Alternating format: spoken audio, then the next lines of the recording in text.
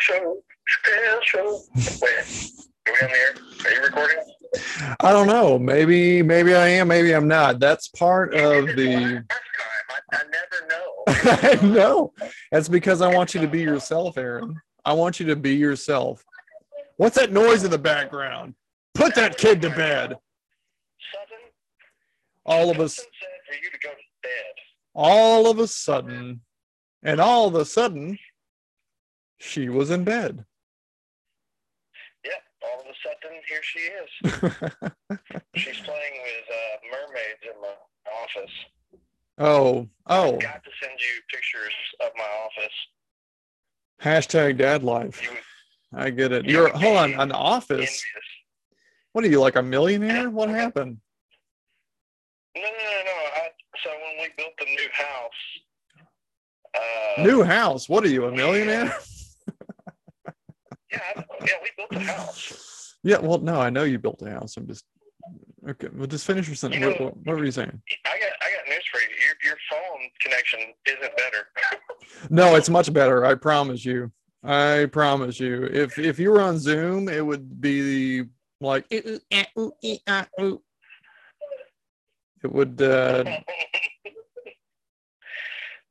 It would not be good. You need a Wi-Fi center, my friend. No, I do have one. It's just the thing that it's the thing that it's extending it from also sucks ass. Well, who's your provider? I don't know. Some bumfuck internet, bumfuck satellite internet. I don't know. Or it's satellite internet. I don't think it's satellite internet. I think it's like regular tower, like where it shoots a laser beam through the air. Yeah. But it's not like a hard line that's like buried in the ground. Well, is that because they don't have any copper lines out there? Is that the only provider? I don't know. I honestly don't know. I don't know. Tell your parents to quit wasting money. This isn't my fault. Get an actual. Tell the RV park to quit wasting money. Wherever you're posted up. I'm in a van down by the river. No, it is a RV down by a pond. It's an RV, yes, and it's next to a pond. That's exactly right. It's much better. Well, much better. Every morning you can wake up and literally go piss in the water. Well, no, I have to like walk across the street. You know, it's a ways. It's not like it's like right outside. It's not like I'm on the bank there. But I can't walk outside and piss. I mean, I can just, open up the door and piss straight out the door. Yeah, well, then you're walking through, I don't know. You would think that it would be nice and quiet and peaceful out here in the country, but it is not. It is so fucking loud out here. I swear to God, at nighttime, all I hear is cows mooing and coyotes howling. Yeah, that's it is so fucking loud, and dogs barking. It's just dogs barking, coyotes, and then a cow going, and I'm like, God, shut up. It's like they never sleep. Well, they don't for the most part. Okay, so I heard this thing. Tell me if this is true. I heard that cows sleep laying down during the day. They do. But at nighttime, they sleep standing up. I mean, they can. They're kind of like a horse in that regard. They do the feet shuffle. I don't get it. Cow's legs can walk. Like, you know what I mean? Like, cow's legs can walk, everybody. They can pop and walk. Did you hear that? Look, I'm not an expert on that. Okay, so no, but seriously though, I here's the thing though, like, okay, so I've never gotten up in the middle of the night and observed cows while they slept. Like this is a mystery that could be easily solved. Like we could find out if cows actually sleep standing up or not. I don't think that they do. I think that's just a wives' tale. I think cow tipping is bullshit. I don't think anyone's ever actually. It's like snipe hunting. So, hold on. I just Googled it, and it says that cows do doze off while standing up, but to hit a full. Okay, well, I do that. They have to lie down. Like every day at work. What? Yes, they have to lie down though when they hit the REM cycle. Okay, gotcha. So if they really want to sleep, Mm-hmm. then they lay down. That's what I thought. Okay, because it doesn't make sense to where they could just sleep, like literally sleep standing up. Yeah, I could see like maybe dozing off for a minute, daydreaming maybe, but not like a full on, passed out, drooling on your pillow sleep. Yeah. Yeah, but and so I think cow tipping is. I don't think that's real. Have you ever? Yeah. Have you ever talked to anyone who claims to have been? Actually, it's done that. Yeah, right. How would you push over a cow anyway? They're like 2,000 pounds. It's like pushing over a car. You don't just push over a car. Well, another thing is people that they can light cows' farts on fire. I don't know the last time that you've been behind a cow, but they will kick this shit out of you. And also okay, go ahead. They never let you get behind them like that. No, no, they don't. They do not want you behind them. They will turn and move. Like, you'd have to be a stealthy, light-footed, 100-pound kid. You'd have to be a fucking ninja cowboy. No, they so like, okay, first of all, you're right. They don't let you walk up right behind them. Even if they did, like, you would have to be like their best friend just to get that close to them without them walking away. And even then, you know what else? Cows don't actually fart. Okay. They burp. Tell me more, Mr. Biology. They burp. They don't fart.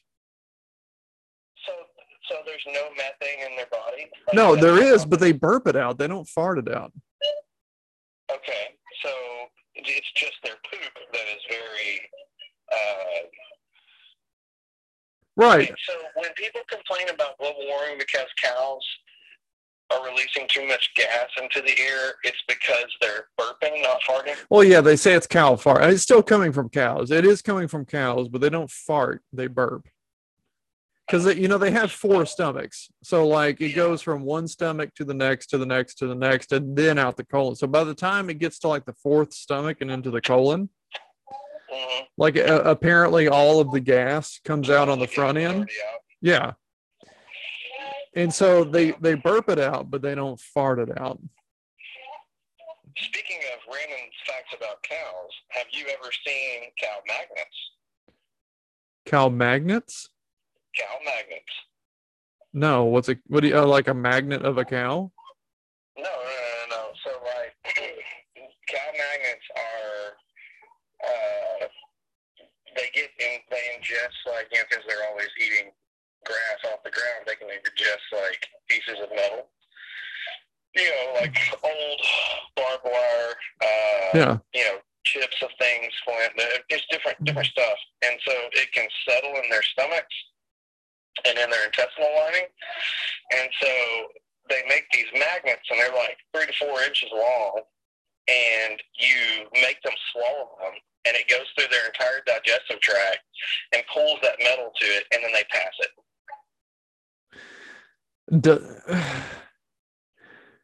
So, okay. So this metal is just sitting in their 4 stomachs and their intestines. Mm-hmm. And they swallow a magnet, and as they digest the magnet sticks to the metal, and then they shit out the magnet.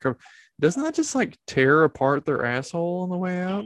Well, you would think, but I mean, it's a more practical way to have them release the metal as opposed to it settling in their intestinal tract and causing like trauma in the tract or in the stomach, which would make them go septic. Well, what if the magnet doesn't come out? Do you have to have a second magnet to get the first magnet out? Or what if the 2 like ends line up and then they just push each other apart? Man, I don't know.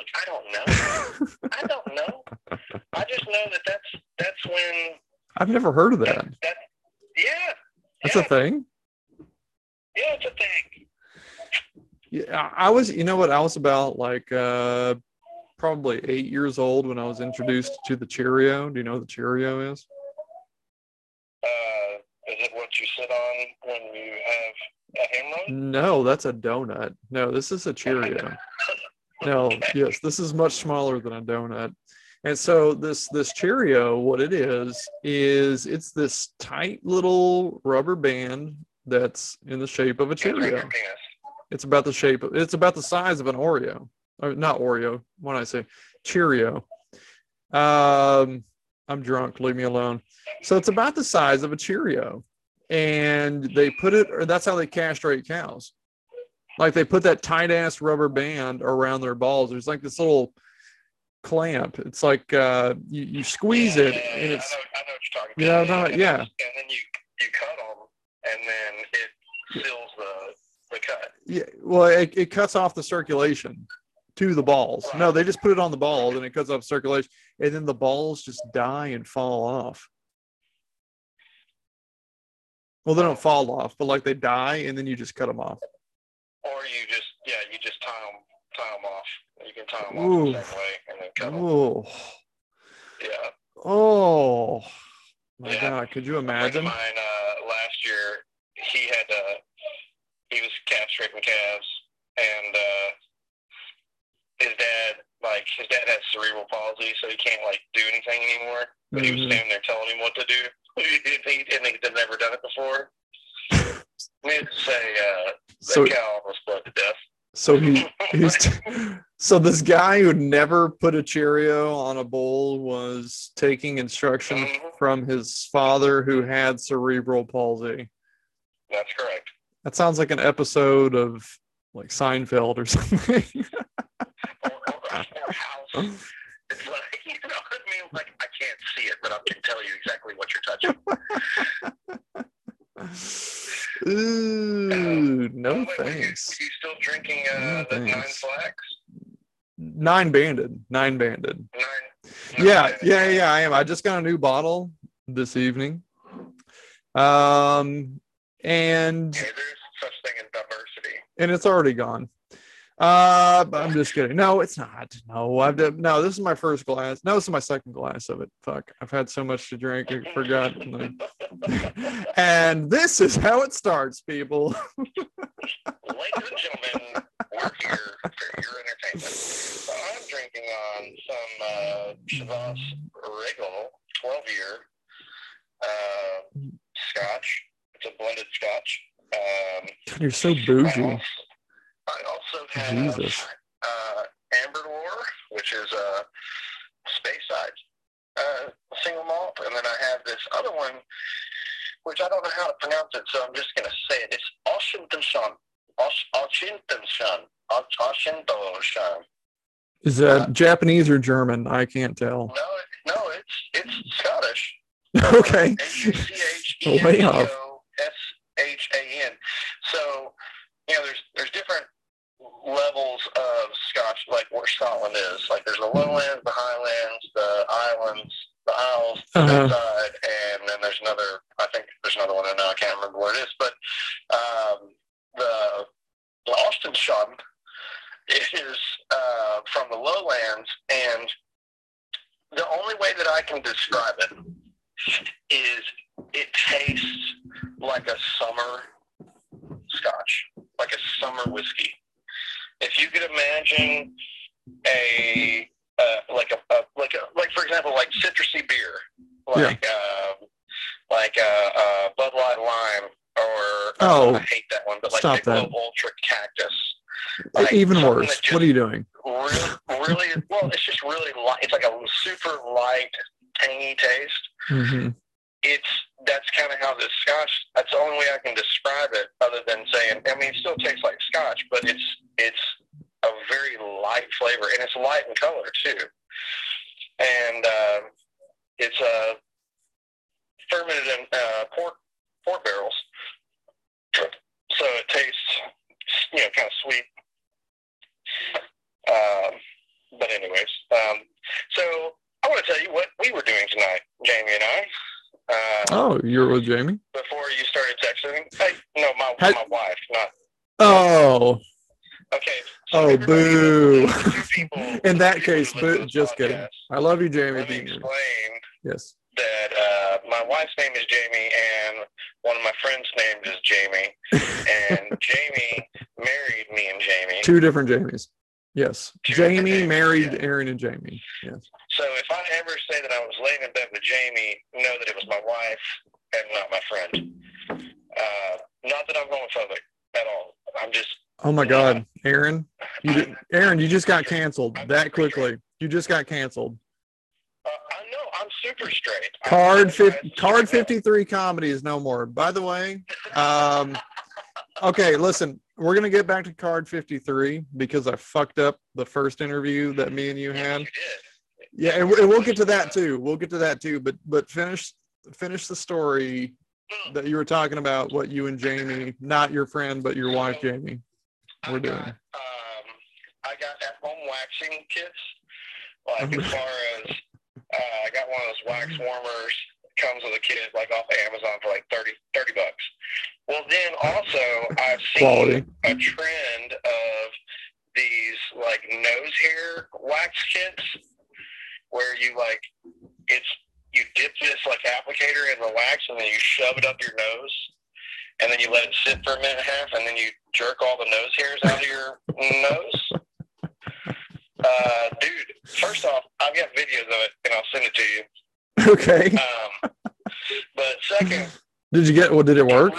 Just click nose. It really works. Nice. It really works. It like awesomely works. Okay, well here's the thing though. You know, your nose hairs are there for a reason, right? Like you don't want to get rid of all of them. Okay. Now you're going to get an upper respiratory infection. Look, Bill Nye. Good job, asshole. Right? Have you ever Was it worth it? Was it worth it? Yeah, it's going to be worth it. Have you seen? Okay, go ahead and tell me about your nose hairs. I'm going to tell you about my nose hairs. Go ahead. The fact that you're a tall guy, you should know that people are always looking up your nose. Yeah, that's all they see. I'm 6'4", and my nose is giant. Like my nostril, I can stick my thumbs in my nostril easily. I can stick half my thumb up my nose. That's how big my nostrils are. Okay, that's almost disgusting. I wonder if I can do that. No, you're welcome. Nope. Yeah, my thumb I can fit all the way up to my knuckle in my with my thumb. It right now? Well, I am now. Yeah, right on camera, right here. Look. What's funny is you're not, in other words, you don't talk with your nose because you're not nasally when you do that. That's good. No, I'm not because it's so big. You're going to scare away your two listeners. Oh my God, both of them are just going to go running for the hills.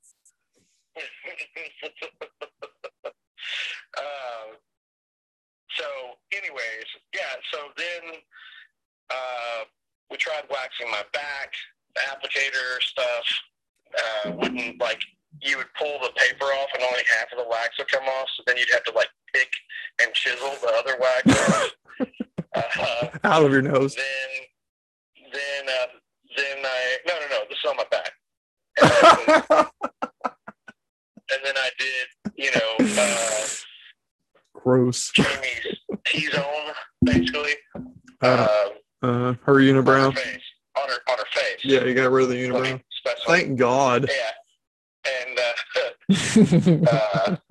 oh, dude, it's so funny to see somebody go through, like, a second of pain, but then it's over. Yeah, a little bit of pain is funny. Lasting pain's not funny, but, like, yeah.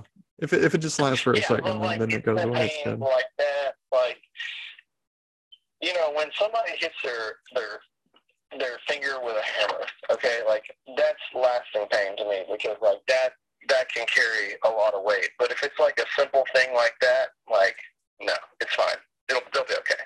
Yeah. Anyways, so you want to talk about the group, and I will just go ahead and dive into that.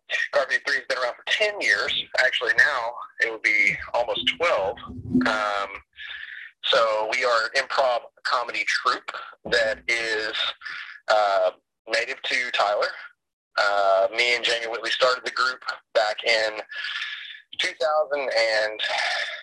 Now, to be clear, is that your wife or is that your friend? To be clear, no, for the that's listeners. my friend Jamie Whitley. Yeah. And so we started the group, and we didn't have a budget, and so we were like, "Oh, we'll do an improv show," and then we just kind of stuck with it. And I mean, now we've got a show tomorrow night at Lindell, and I think right now tickets are like $110. So Jesus they're Christ! expecting a lot more walk-ups. Yeah. Do I get a blowjob with this show or what? Yeah, no, that's what we're giving out. That's what's so important, and we sanitize in between. So, oh, good, make sure good. that there's no COVID residue left right. over. We actually gargle bleach afterwards. Following protocol. Each Nice, time. good call. Yep. Uh-huh. Yep. So, but no, like I mean, of course, they're not near as expensive tickets as what you had to pay to come to the Greenville show that you didn't even watch. Oh, it was $75. It was cheaper. Yeah. You said this is 110, right? No. The tickets aren't 110. That's how many people. Oh, what the fuck? Well, you said the tickets were 110. No, I said what I meant was the ticket sales. There's that many sales of tickets. Oh, the ticket sales are 110. Okay, so you got 110 people now. What are okay, all right. Okay. The tickets are only $20 a piece. Oh, okay. Yeah, so I paid way more than that to not watch the show for a reason that we'll get into here in a second. Okay. Okay. So well, finish what you were saying about Lindell. The group, Lindell. So this is at. It was Love and War. Now it's called like Texas City Food and Music or something like that. And I don't know, but they've got a pretty nice little place. And we performed there before when they had a music festival like 2 years ago. And they're like, "Hey, you guys want to come and do a show?" And we're like, "We can." So we came and did a show at like 4:00 in the afternoon, and I mean it was all right. It's just like when people come to watch a music weekend, a music show. Yeah. And then some guys get up there and we're doing, kind of complicated games that you have to actually follow. If you're not there for that, then you're going to be like, what the fuck are these guys doing? Why? That's kind of random. I mean, like, good for you, but like that's kind of a random placement. Like, it's just so the owner of the place at the time, he just had went to one of our shows and he liked us. And it was kind of one of those, not really throwing us a bone, but just like he really wanted us to come up there and make it a place that we normally are at. And we were kind of resistant to it because, it's not really our scene, and they want to serve food and drinks, and the bar is going to be open in the back so people can get up and go, waiters going to be walking through, all that sort of stuff, and we just didn't want to deal with that. Well, then they reached out to us again this year, and they're like, "Hey, we see that you guys are touring. Would you please come to Lindell again?" And we were like, "Okay." So we've already booked 2 shows with them, and they're wanting us to like stay afterwards and hang out, like kind of like meet the band afterwards, and so it's gonna be fun. I mean, so you've done shows there before. How were the shows when you did them before? How were, other than the music festival, of course? No, we haven't ever done a show there before. Oh, we've only done the music show. Yeah, this is our first show back as just an act. I thought you said you'd done 2 before. And we're not even on Saturday night. See, that's another thing. Is like it's a Friday night. It's Good Friday. But oh shit, tomorrow is Good Friday. Yeah, I don't have to work tomorrow. Yeah. I forgot the reason why I don't. It was just like I don't have to work tomorrow, yay! But I completely forgot why I didn't have to work tomorrow. Yeah. Remember the reason for the season. Yeah, it's a pagan holiday that was to indicate, fornication. That's where that's where you didn't know that? That's where Easter comes from. No. Yeah, the rabbit and the egg are both symbols of fertility and fruitfulness and like reproducing. And so then Christians to not have persecution aligns their holiday with it. Okay, so I'm glad you brought that up because there's a book that I read. I'm gonna have to look it up on my phone real quick, but there's a book that I read. Oh, I didn't read it because I don't read shit. It's 2021, no one reads anymore. But I listened to it on Audible, and I am going to. Oh, it's the Immortality Key. So there's a book you need to download on. Do you have Audible? No, I don't. But they do a. Do you have Amazon? Do you have do a trial? Yeah. Do you have Amazon? I do. Okay. Well, if you have an Amazon account, I think you can have Audible for free. It just kind of comes with it. You just have to set it up. But there's a book called The Immortality Key by Brian Muraresku. It is incredible. So he goes into now. This is going to lead to a much longer thing than just answering the whole question about Easter and the eggs. So because you're always growing up at some point you're like, hold on, what the fuck? Bunnies don't lay eggs, and what does this have to do with Jesus, right? So this whole book, just to kind of give the short version, is just a big explanation, and it's all it's all evidence based. This is not just it's not an opinion, right? It's not his opinion, right? He's basing it off a historical fact, right? He's not biased in any way. He is not someone. He's not a druggie. He's never done shrooms, and the reason that's pertinent because of that has to deal with the book. So, the original. I'm going to give you the gist, and I'm not going to say that. I'm waiting. It's been 5 minutes. Yeah. So okay. Okay. Well, I'm trying to tell you, but what I'm going to say may not make sense. You're going to have a lot of follow-up questions. Okay. I'm just prepping you. All right. So here it is. Okay. And it's coming in 3, 2, 1, and just here in another minute or so, we are going to get to it, and we'll get to it right after this message. Yeah, let's do an ad read. This episode is brought to you by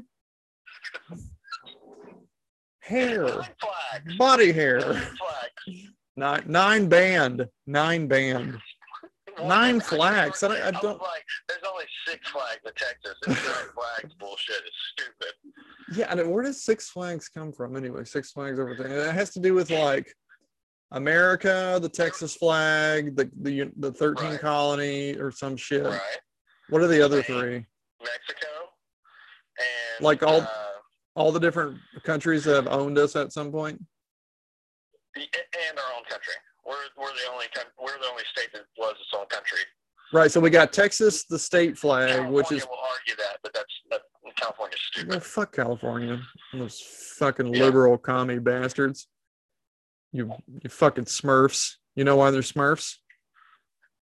Because they're blue on the blue. That's right. They're still in quarantine. They're sad because they're blue and they believe in magic. Back to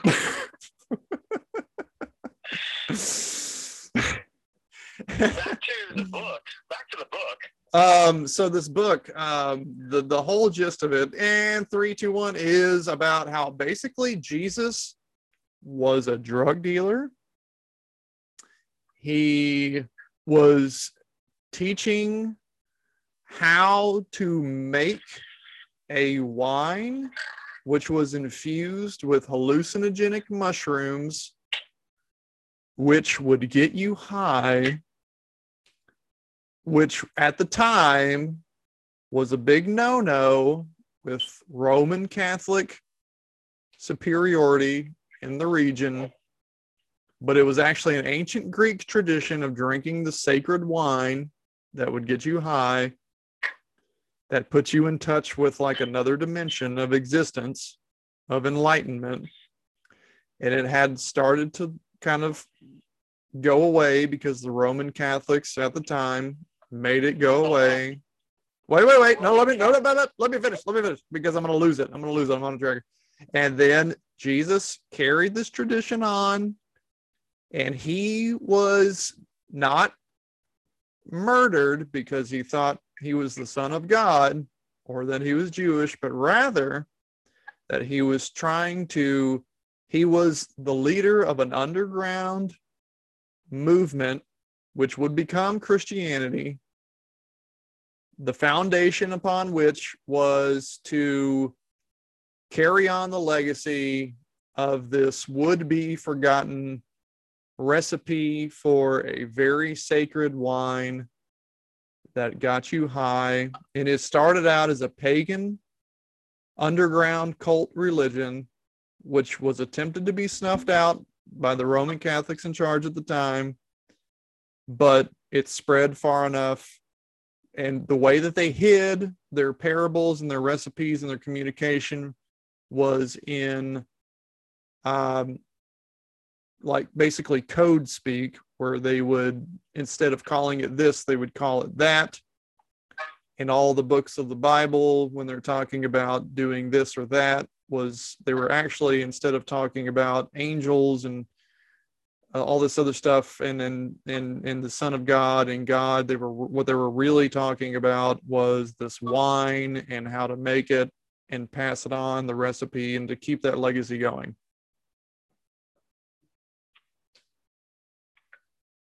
Okay. And I'll take your follow-up questions now. Okay. First thing I'm going to say is the Roman Catholic Church wouldn't have come along until after Jesus, because it was established by one of his No, that's not true. people. Pontius Pilate, it was all Catholic.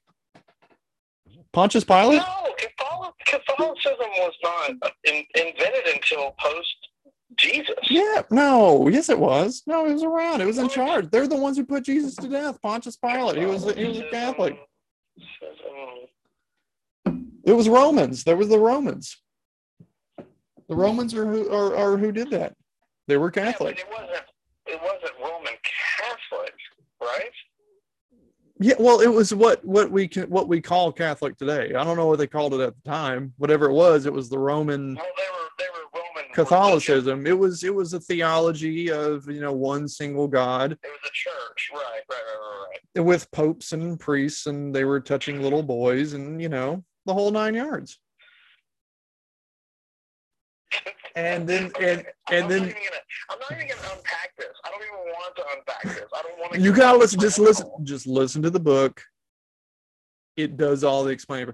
So that was just like the shortest Cliff Notes version I could ever possibly give. That was, and I probably even butchered that.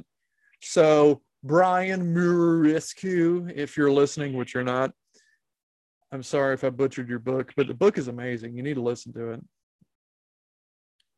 All right. Yeah, seriously. Oh, and it goes into so much more. That's just one part. It goes into so much more. All these. Well, okay. So to tie it back into the Easter thing. So Easter with the bunny and the egg, both of those are signs of fertility. So all these Christian holidays, how they don't make sense. Why is Jesus's birthday celebrated by Santa Claus and we give presents, and why is there a tree, and why do we decorate the tree? And all these Christian holidays where we do shit that we don't really understand why we do it. We've just always done it since we were a kid because our parents did it and their parents did it. And we don't really understand.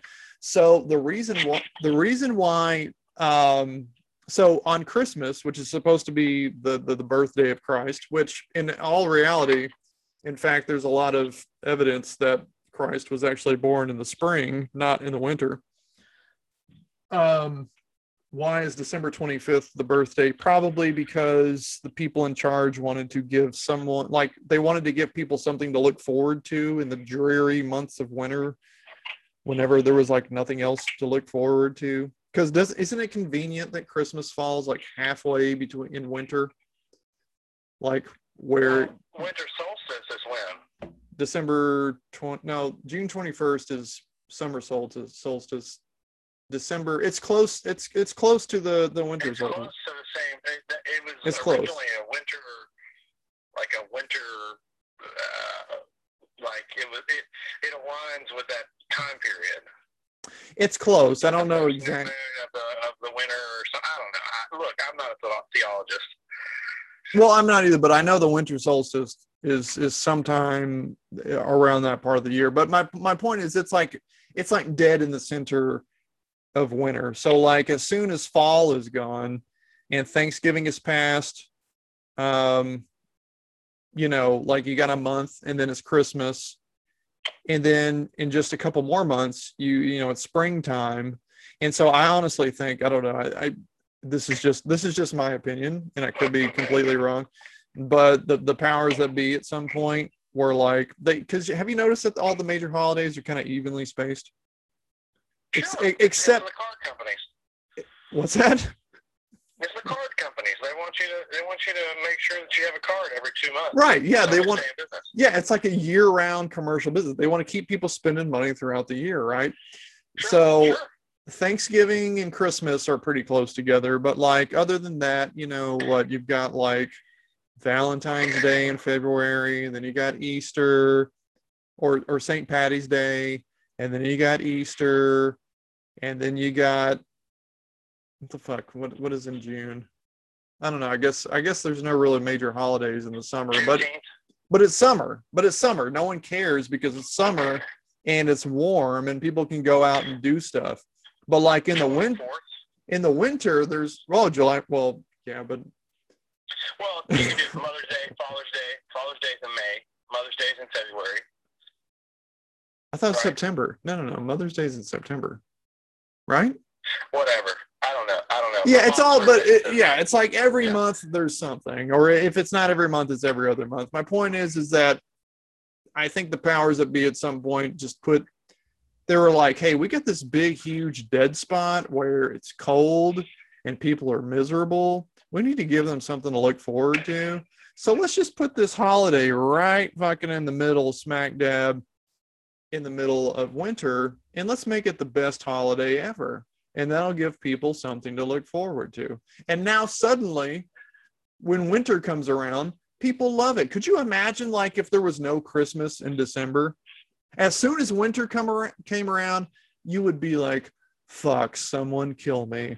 It's about to be like 4 months of awful freezing bullshit. And there's nothing to look forward to until spring. And it would be miserable. But as soon as the cold weather comes in, you're like, ooh, pumpkin spice lattes and Christmas, right? So like it keeps your spirits up. It keeps the masses from losing their shit. And then they go out and they max out their credit cards on cheap plastic shit from China. So that's... Jesus Christ. So... You fall so far off it. Can't you just enjoy it for what it is? No, I can't. Because all I see is like people spending money that they don't have on, or if they do have it, could be better used elsewhere. And then all that shit that they're buying, these kids end up with mountains of plastic toys, which they will play with for 5 minutes and then forget about, and then it takes up space in your house, and then you got to clean it, and that takes time.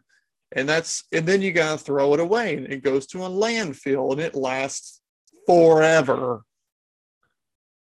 So we're literally spending money. We're paying money to pollute the planet with shit we don't need and taking it away from places. Let me counter that. Stop giving presents that don't mean anything. Exactly. Give presents from the heart. Do things that are worthwhile. Like for my dad, like I get him like generally something for his gardening. Because in the spring, that's what he loves to do. He has like his little garden outside with peppers and tomatoes and, you know, whatever else he decides to plant that year. Yeah. Like that's what or I got him one year. I made him a sign for his camp house down at his deer lease, and it was stupid because we called the place. It's like this shack out in the middle of this prairie, and The then they've got, stabbing like, cabin. some woods around it. And so we always called it the Shawnee Chateau. Because, I mean, it's just like this, oxymoron, right? Like, it's a piece of shit. Like, it's terrible. I mean, like, there's holes in the floor. Like, it's been out there for 150 years, but they still sleep in it, like, during the cold months because, like, they're men, and that's what men do. Yeah, of course. I mean, whatever. They do their thing. They It's love fun. doing that. Yeah, so let them do it, right? Yeah. Right. So, anyways, I made them a sign. You get drunk enough, you don't feel anything. I painted it, and I painted it in, like, my terrible handwriting, which looks like a 5-year-old's. Mm-hmm. And I called it the Shawnee Chateau. And, dude, that was, like, the best present for him. We went down that day at Christmas and hung it up at the front of that place. So when you pull up, that's what it says, the Shawnee Chateau. How old is it? I mean, how far away is it, is what I meant. Oh, it's like 15 miles. Oh, it's not that far. My dad was very, very fortunate and found a piece of property that they can lease out like 15 miles down the road, and it's shit. A few hundred acres that they are allowed to hunt on. So. Oh, nice. Yeah. Mm-hmm. Yeah. Well, up here in Dallas and north of Dallas area, there is like we have to drive. Now, there's deer up here, but it's not like it is out there because it's just not as much forest. Yeah. We ain't behind the piney curtain like you folks down there in East Texas. Mm-hmm. Yeah. Mm-hmm. Mm-hmm. Yeah, I know. I've been drinking again. Yep. Do you remember? We should also say I was, as you heard in the episode before. No, they didn't hear. They didn't hear. Yes, remember? No. I'm talking about the episode 9, right before this. You said that I was your roommate, and when I was talking to we Zach, went into a lot of detail like that. I don't we had a lot remember. of fun as roommates. You had some Egyptian yak fur couches from 1962 that literally had you sit on the floor when you sat on them. People were shorter back then. Yeah, that's what it was. It wasn't that they were so high they needed to get more horizontal than anything. Yeah, well, it wasn't long enough for you to lay on anyway, but also they were shorter back then, so maybe it was. And it was uncomfortable as fuck. By the way, that, I was playing some game called Thief, and I remember you that. come in and narrate it while I'm playing it. And there was this guy all the time in this hallway that I would sneak up behind and I would bludgeon him and knock him out. I remember him. Nice to see him. How's the wife and kids? Knock him out. Anyways, oh gosh, some memories. Did you? I thought. Fun here, but, Well, I thought you narrated that. I didn't. Did I narrate that? yeah, I think you did. Yeah, you did. Because I I'm remember pretty sure. your voice doing it. Mm-hmm. Yeah, I don't fucking know. I don't remember. I do remember that game though. That was Thief. It was kind of like Assassin's Creed, wasn't it? Except you didn't kill anybody. Your whole objective was to go into people's houses, steal stuff, and then go hawk it. Like that was the whole point of the game. You're basically a crackhead. Yeah, pretty much. I mean, I still You're like a medieval know what the whole crackhead. point of the game was. Like I know that you're trying to prove something to somebody, but I mean, like I still don't know what the reasoning was. Hey man, how much can I get for this VCR and a Home Alone 2 VHS tape? Oh, that still got Donald Trump in it. That's worth thousands. Come on, man, give me $10 so I can go down the street and get a rock. You're right. $10 is much more than 1,000. Here you go. I'm too high to know math. Just give me some money so I can get high. Man. Tyrone Biggins. Oh shit. Oh, so what were we talking about? So we're talking about pagan holidays. Oh, I was going to tell you about Christmas. Okay, so you know how? I know about Christmas. No. You don't know shit about Christmas. I'm about to tell you about the Christmas. I know. Fizzlehair, the Christmas bear. by Alabama, 1982. I don't know nothing about that, but I'm about to learn you something about some Christmas right now. What? Okay. Little Saint Nick. No. Okay, so tell me about Little this. Saint Nick. Tell me Which about one? this Cecil Bear, because I don't know anything about it. 1963. What? I was born at 84. This was 21 years before I was You know born. music is what you should know. Yeah, I know music, but I just Apparently fucking tell you about Cecil Bear. Thistle, like Thistle? like thistles. Yeah, Thistle, thistle. like a thorn. Istle. Okay, go ahead. Tell me Thistle about Bear. Thistle Bear. I don't care about this. I'm just that's just a song. Thistle. No. You're the expert on music, smartass. Tell me about Thistle Bear. Well, he walks around spreading the good news everywhere about Christmas time and what it means. Like, what do you want me to tell you about that? Like, it's in the song. Go fucking listen to it. I want you to sing it. No, I'm done singing with that right now. I don't sing anymore. All right. So, by the way, I said this in the podcast that never got recorded. That Justin never recorded. I'm going to talk about that after I tell you about Christmas. But go ahead. I counted the number of ums that he did in one of his podcasts, and I calculated it up to like 7 minutes and 32 seconds of ums. Well, yeah, you got to fill in that dead space with This something. just in, you are going to find yourself listening to lots of ums. I channeled my inner Jeff Goldblum. Jeff Goldblum, right? Like, why? A little bit of Life. I like that much, huh? Mm-hmm. Finds away. The only guy that can get away with doing that, like stutter stepping through an entire sentence. Dude, I'm not gonna lie. Like, I'm not gay, but if I could be, Jeff Goldblum would be probably the only guy who I would. Jeff? Fucking, I love me some Jeff Goldblum, dude. He is so fucking awesome. I don't know what it is about Jeff Goldblum. I think it's because I'm named 5 other people that I would say that I would go gay for, and he's not on that list. Oh yeah, he's like number one. He's like number one on my list. What the hell? Yeah, I think it's just so because. It's not about physical traits to you at all. I mean, he is tall and skinny, so I guess you guys, it's kind of match up. It's not even like, I don't even think it's him in real life. I think it's like his character in Jurassic Park. Dr. Ian, whatever, Ian something. What was his name? Ian Malcolm. Ian Malcolm. That's it. Yeah. So Dr. Ian Malcolm. Like, I grew up watching Jurassic Park, and I was always a nerd. Okay, let me tell you. I can quote that entire movie. Can you? Yeah, for the most part, I can quote the entire movie.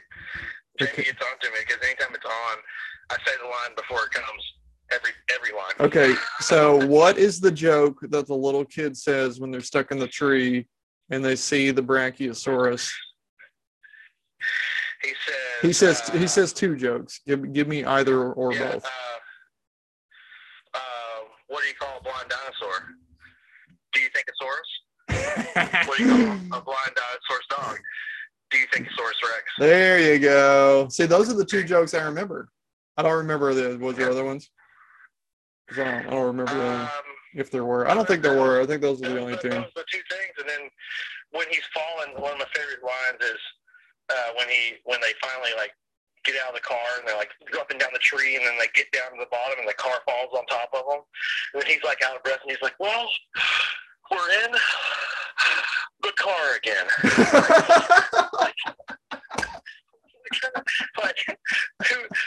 Spielberg had to be going like he probably improv that line and Spielberg goes, "That's fucking perfect." That in the movie. Yeah. God, that movie was so good. It really is. That was such a huge part of my childhood. Like, you have no idea. I've probably seen that movie 1,000 times. That and Twister. Dinosaurs and tornadoes. Dude, and Bill Paxton, one of my all-time favorite actors. Dude, He, but he's such a bad actor. Like, he's got such a dumb face and voice. It kills me, but, like, he's good. But in every movie, like, he has the same, like, he never changes his voice, yet his demeanor in every movie that he's in is totally different. Like, take Twister, for example. He's kind of this cocky, No, he's not cocky weatherman, right? Like, Braxton, son of a bitch. He's just this, and he's dating a psychiatrist. But he's not the cocky one. The other guy's the cocky one. Like, the bad guy, the one that gets sucked up by the tornado in the end and dies, and everyone cheers because he's such a fucking douche. But Bill, he's kind of cocky in that, too, because he's the smart cocky. You like him because he is the protagonist. That's the only reason you like him.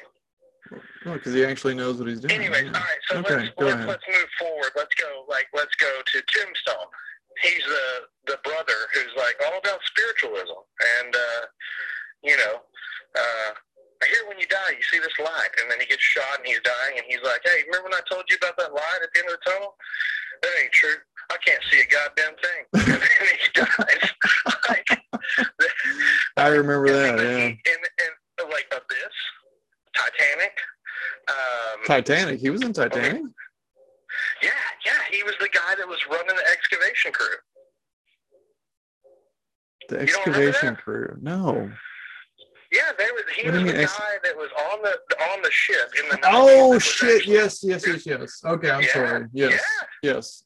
Yeah, I got you. Okay. Aliens. Hold on, him and wasn't the same chick from Twister? What's her name again? The blonde with the mustache. Oh, come on, it's not that bad. That She was in debatable. Phenomenon, too. Yeah. Fucking Holly Hunter? No. Maybe. I'd have to IMDb it. I'll be honest with you. Okay, well, fuck, we can do it right now. Just hold, please. Oh, fuck, I can't minimize. Okay, hold on. Zoom is telling me I can't minimize, so hold on.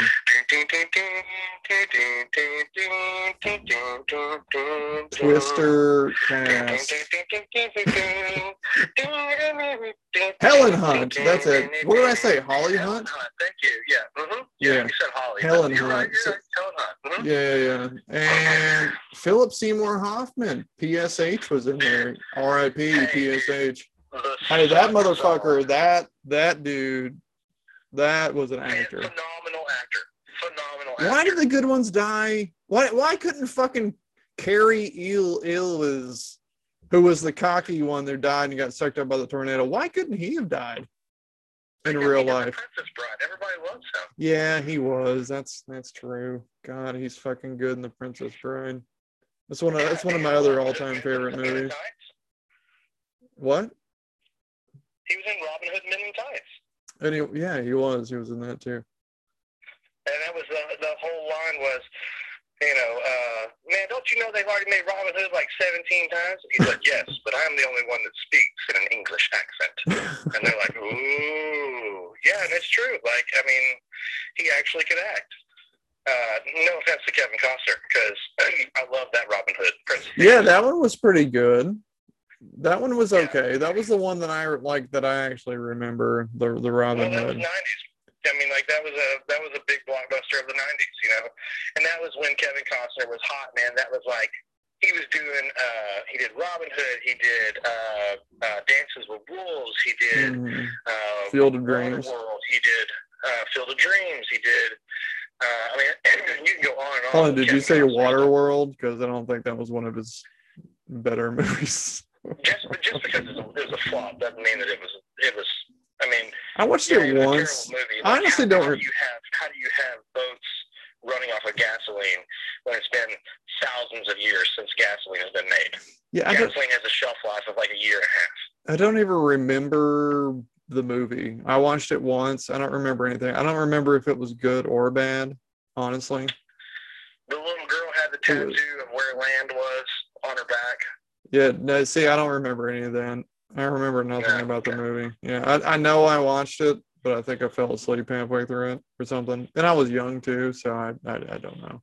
You didn't miss much. I mean, it was just a super high budget movie that never made anything. Yeah, well, I guess that happens. So anyway, can I fucking tell you about Christmas now? Jesus Christ, I've been trying Well, I mean, I don't know. like I mean, literally, your Jesus podcast normally Christ. only lasts an hour, right? So, like, we're approaching an hour. No, so, I know it lasts as long as I want it to last. Just like sex, which typically ends up being Yeah, typically about 2.5 minutes. about 30 to 45 seconds, depending. Okay, I was trying to give you a little length there. Well, I tried to give her a little bit of length, and that didn't work out either. So, it's more about the girth anyway, from what I'm told. So Christmas. All right, fuck. Can I tell you finally about this? I've been trying to tell you about this for like 45 minutes. So Christmas, the reason why Santa is red and white and why we have a tree that we decorate is because there's a mushroom that you'll know if you see it. It's the toadstool mushroom from like Mario, you know, his head, Toadstool's head. Okay, that red with the white spots. That is a signature characteristic of the mushroom, which is called Amanita muscaria. And this particular mushroom is kind of like the poster boy for a mushroom that'll get you high. So, red and white. Santa, you know, his whole thing is red and white because that's like, it's like I said, this is underground, right? So Christianity is underground. Okay, all these holidays, all these traditions, they all get passed on through word of mouth, through like these. It's all encrypted in language and code, so that the Roman Catholic Church at the time would not discover them, because surely they would have murdered them to snuff out this religion in its infancy had they discovered it, right? So they had the foresight to hide all this stuff in parables and code and stuff like that. And so these traditions are things that they carried out. Easter is one of them. That's kind of how we got down this whole track in the first place. But Christmas is another one, and the red and white of Santa is actually representative of this. Well, it's alleged that it's representative of the red and white markings of this mushroom, the Amanita muscaria, which is like I said, it's one of the ones that get you high. It's one of the fun ones.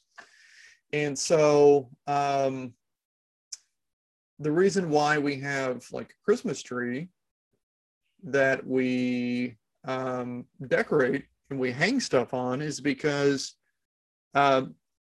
people would harvest the mushrooms, but then they would hang them on the branches of a conifer tree to dry. So basically they were ornamenting these evergreen trees with these red and white mushrooms, so that the mushrooms could dry.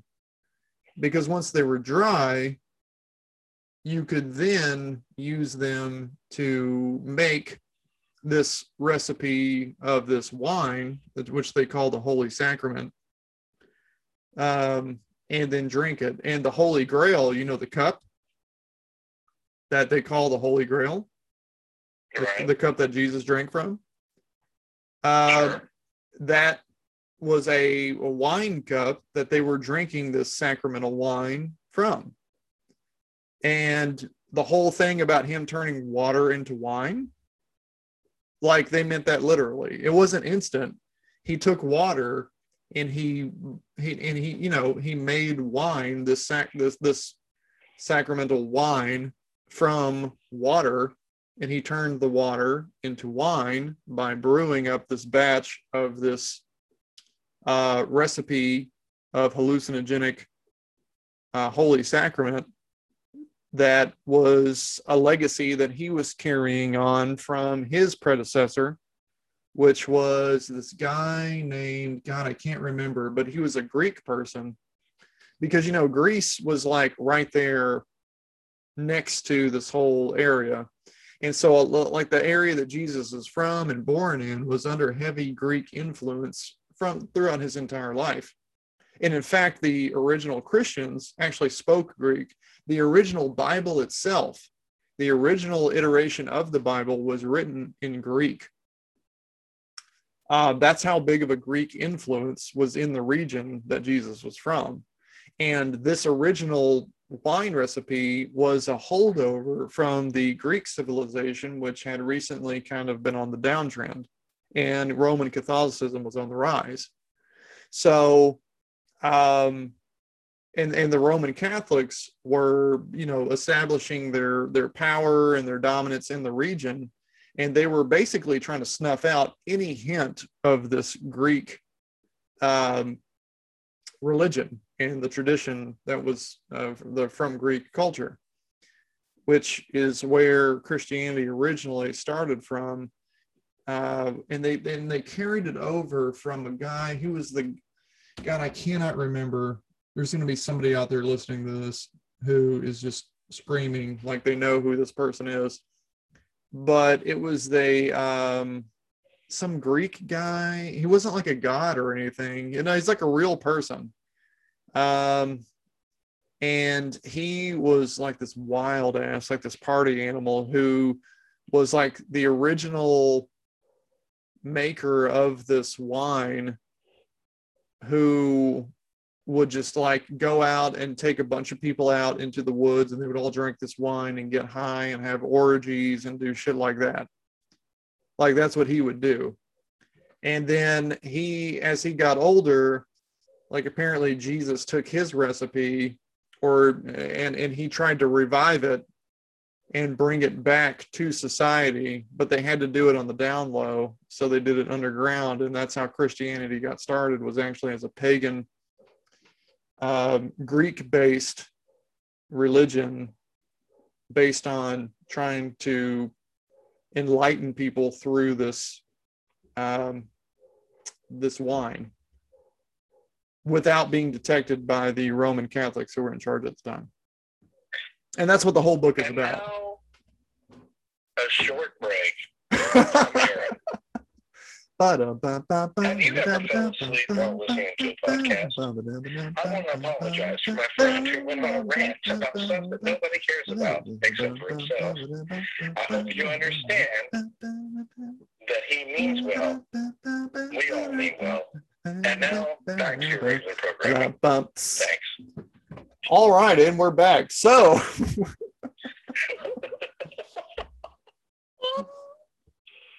this is interesting. What do you mean, Rand? Okay, but it is interesting. Like, it changes the way you look at Christmas, right? No, well, it's interesting, and I'm not saying that it's not true. But what I am going to say is, it makes a lot more sense than a talking snake and Earth being 6,000 years old. Okay, go ahead. I don't care.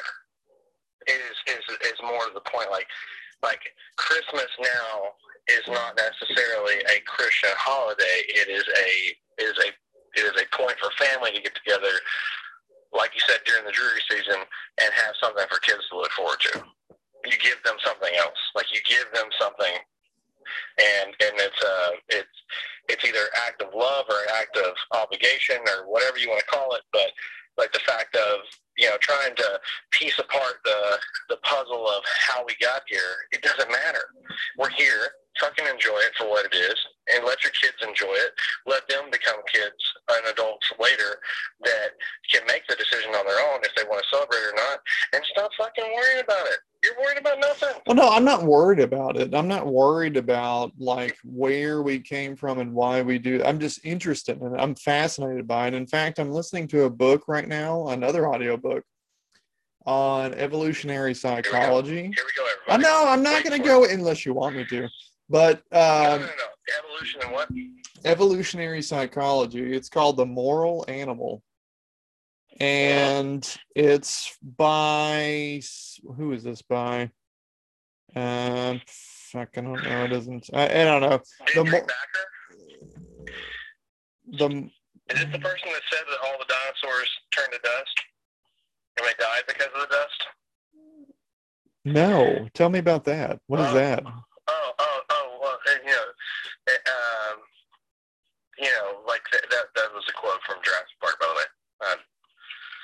Oh, The what? meteor, What? the Was it? meteor hit the Earth and caused a lot of dust, and then the dinosaurs died because of the dust. And then my teacher told me about a story about, from our book by Mending Backer, and she said, and then he slams the door in her face, or in his face, and then he turns around and there's Lex, and she's standing there, and she's like, so she told me I should ride with you because it'd be good for you. And then literally he just looks up at his girlfriend, and she's just smiling because she knows that he hates kids. And that was a very good point in the movie. Well, I remember that. I remember that part. But what were you saying before? How did we get to that? Because you're citing random books as well.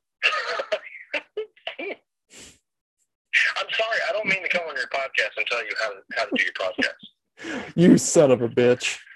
I know. You're never welcome here again.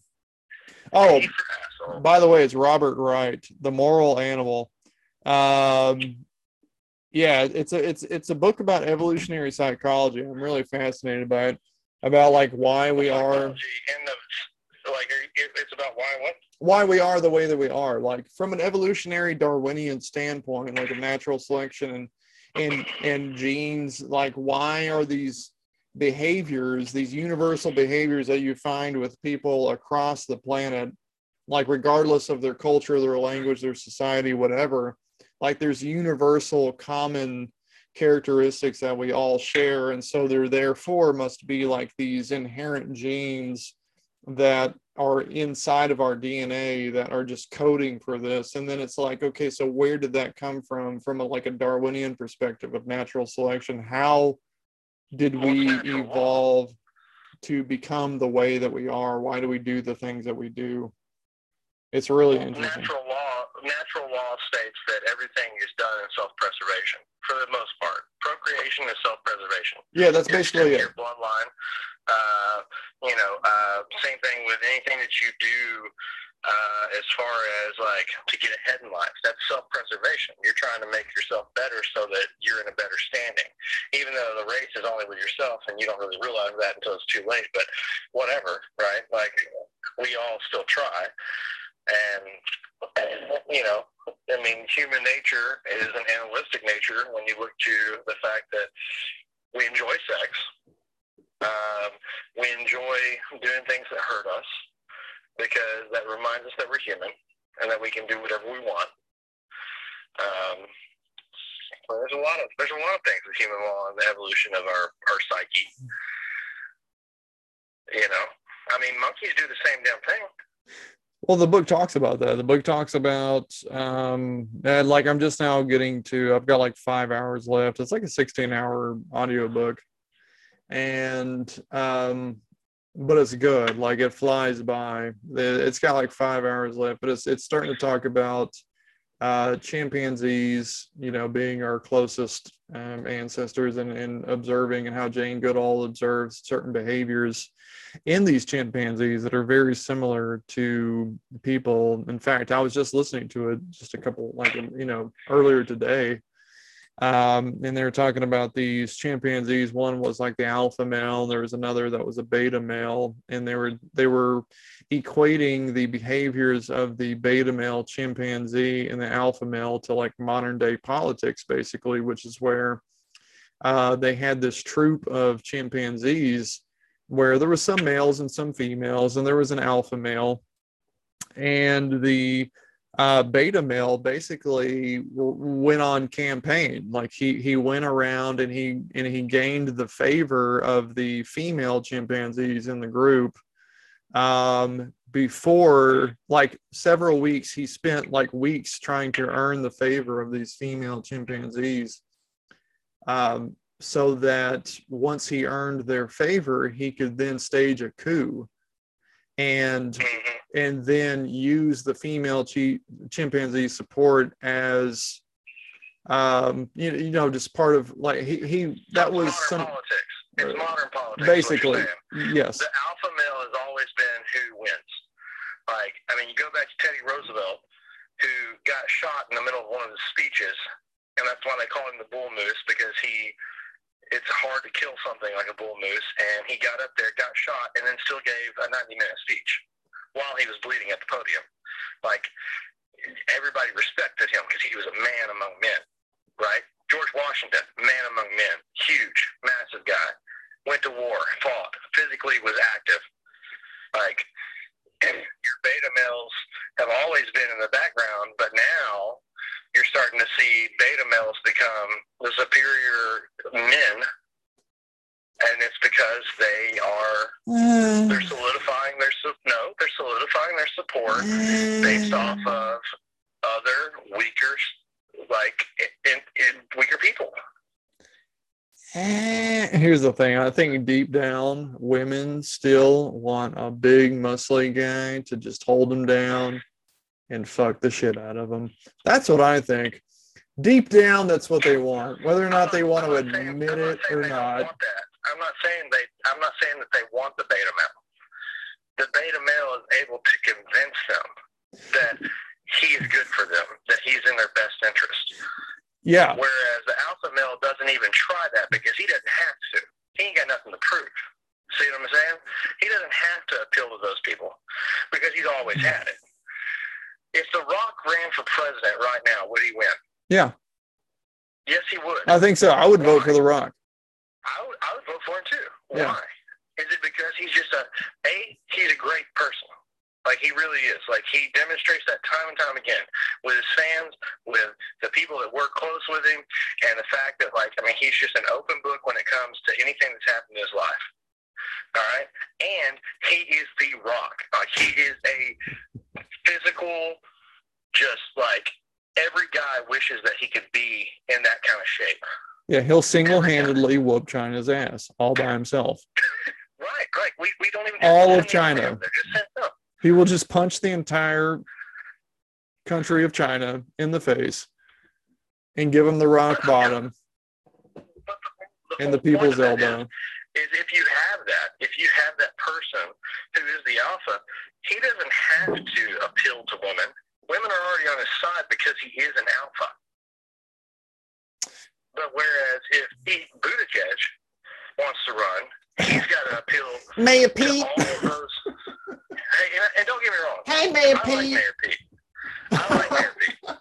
I do. Yeah, I like Mayor Pete too. I didn't have anything against Mayor Pete. Well, honestly, I thought that he would have been a better fit for running. Sorry about that. Like, he is setting himself up for the future, and that's fine, and I get it. And, you know, like, I just like the guy. Like, he's nice. I liked him better than creepy Uncle Joe, but whatever. Keep going. Sleepy Joe. Well, I said creepy Joe, but sleepy too. He's both. But, well, I mean, I personally think that Joe is just bidding his time that the Democratic Party put him up as a figurehead because they knew they could win an election based off of his. He's almost 80 years old. God. You know, they said the other day that he might run again for re-election. There's no and fucking way. How? There's no fucking way. He can't put a coherent sentence together unless he's got teleprompter or cards to read off of. You like how he tried to like show his ass and like skip up those steps up to Air Force One. Like, he didn't try to walk up. Here's when I knew that this motherfucker was on the way out. Because he didn't try to walk up those steps to Air Force One. He tried to jog up those steps to Air Force One. If me, 37-year-old me, if I was the president, I wouldn't even be trying to jog up the steps of up to Air Force One. I would just be taking my time, walk. I might show off and take like 2 steps at a time, you know, just to show that my legs are long enough and strong enough and I can take 2 steps at a time. But this motherfucker was trying to like just jog, not even using the handrail. He was just like, oh, I'm just going to show all these people how youthful and full of vigor I am, and I'm going to just jog up these steps, pop, pop, pop, pop, and it bit him in the ass. And I was like, fall again. Yeah, and I was like, you know, but look, I get the first one. With the second and the third fall, I didn't get that. I mean, like, I am going to say this. You probably never heard the story, but Biden he's an actually good dude. Like, personal, he knows people. He's a good dude. I don't doubt that one bit about him. Like, there was this kid. Well, He's our age. Actually, he's in his 40s. And he was at the time, he was at D.C., one of those colleges around there. What's that college? It's right there. Not Columbia. Georgetown. Georgetown. And anyways, Biden was a senator at the time, and he came in there and he gave this speech or whatever to the Student Government Association of Georgetown. And at the time, the president of that student organization was sitting there, and like he had some questions afterwards, and Biden was like, "Hey, we don't really have time to do it in this setting. You want to go grab a beer afterwards?" And of course, a freaking 21-year-old kid is going to go, "Sure, yeah, I would love to go grab a beer with you, Senator." So he goes, "Okay." So they go to this bar. It's like right down by Georgetown. I can't remember what the actual bar was called. And so he took a 21-year-old to a bar to get drinks. Okay. Well, hold on just a second. Okay. So then he calls his sons, both of them, because they were still living up there at the time, and they drove in together because they were both in college at the time, and they came over and they all hung out, had a few beers, and just had a kind of a guys' night. Like it was bullshit. Like they never even talked politics. They just talked like fun stuff and life and everything else. So anyways, the guy freaking, that's the only time he's met Biden. And then he's working in D.C. He's been working there all of his life, like 20 years. He's sitting on a bench next to one of the subway, outlets over by the Capitol. And he's reading the newspaper. And this guy sits down next to him and is like, hold on a second. My wife just texted me and said cold.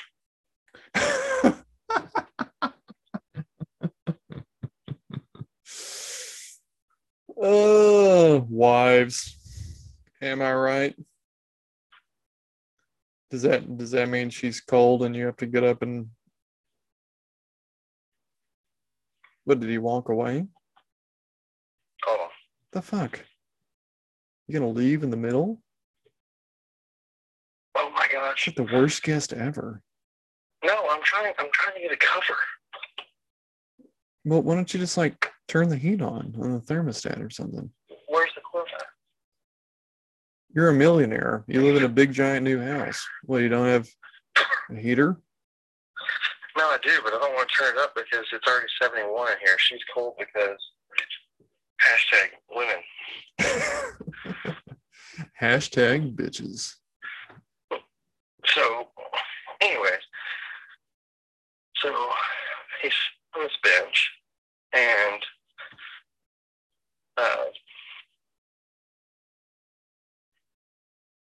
okay, so who sits on the bench? Biden? No, the guy. The guy from 20 years ago. Yeah. Okay. He's sitting on the bench, and Biden walks up to him and goes, sits down, and he goes, and at this time, Biden's vice president for Obama. And, Secret Service walk around, and, and then he looks over at the guy, and he goes, "Hey, I know you." The guy goes, "Vice President." So his brain does work. Yes, sir, blah, blah, blah. And he goes, "You were that kid that we went out and we had drinks at Georgetown that night." And he was like, "Yes, sir, I am." And they sat there and they talked about it for 30 minutes. That's 20-something years later. To me, that's a good guy. He remembers people, Now, does his policies work? No. Has he ever done anything in government that is worth a shit, in my opinion? No. But the fact is that he is a person. Okay, so I treat him with respect on that line. So is it more important that he's a good guy, or is it more important that he's good at running the country? Would you rather, this is just a hypothetical, would you rather have an asshole who could run the country well, some would argue that that's kind of like Trump, or would you rather have someone who's more palatable, who's not so quite as good at running the country? Well, first off, my opinion is the president shouldn't be doing shit. as much as presidents have been doing since Bush. What do you mean?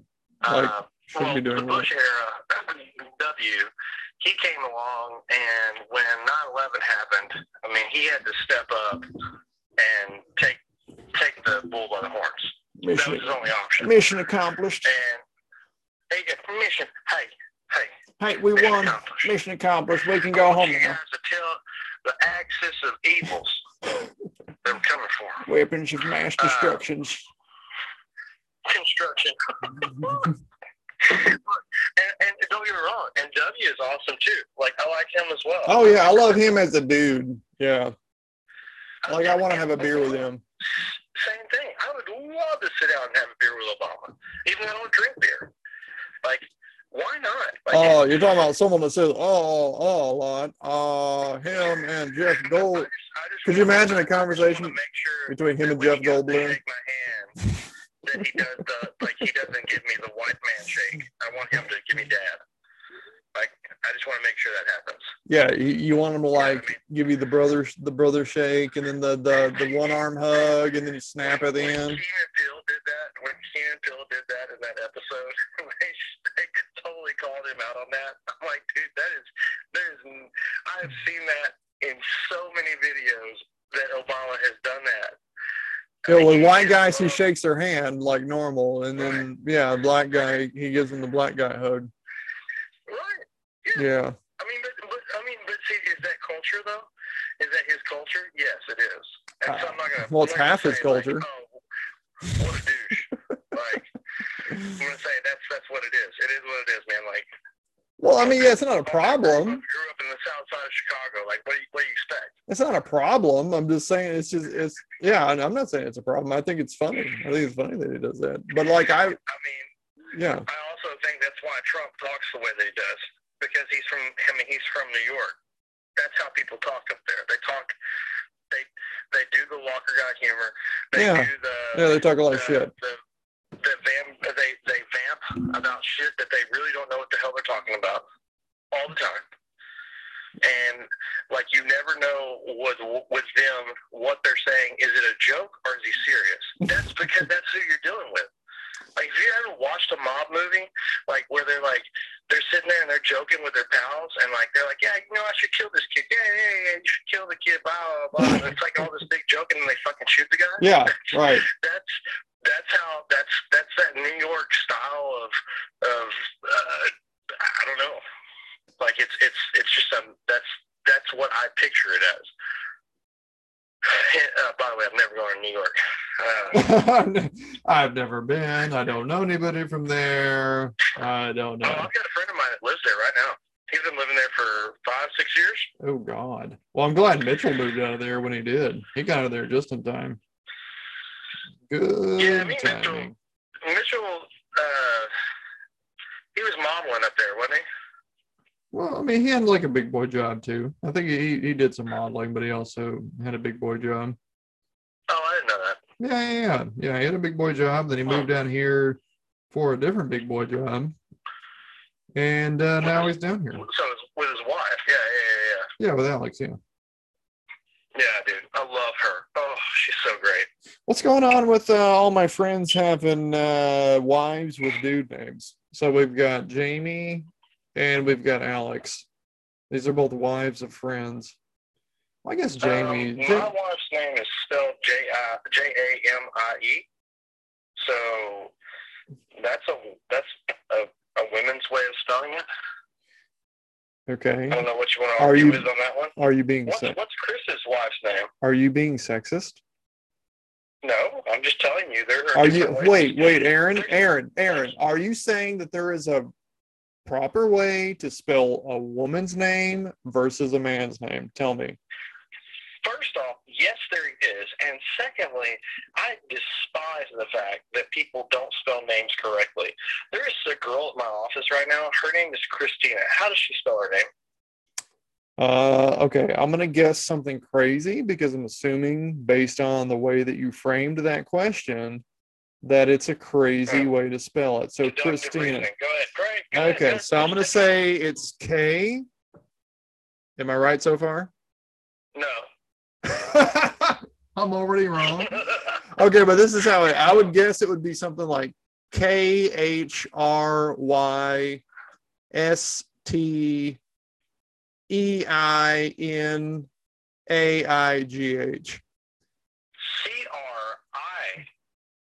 CRISTYNA. Okay, hold on, wait. CRISTYNA. Yes. Yes. Christina. Christina. Mm-hmm. But okay. I mean, that's not as crazy as. But the point is What that else? she's misspelled her name. Well, yeah. Okay. Well, she didn't. Her parents did. I doubt she had any say in the matter.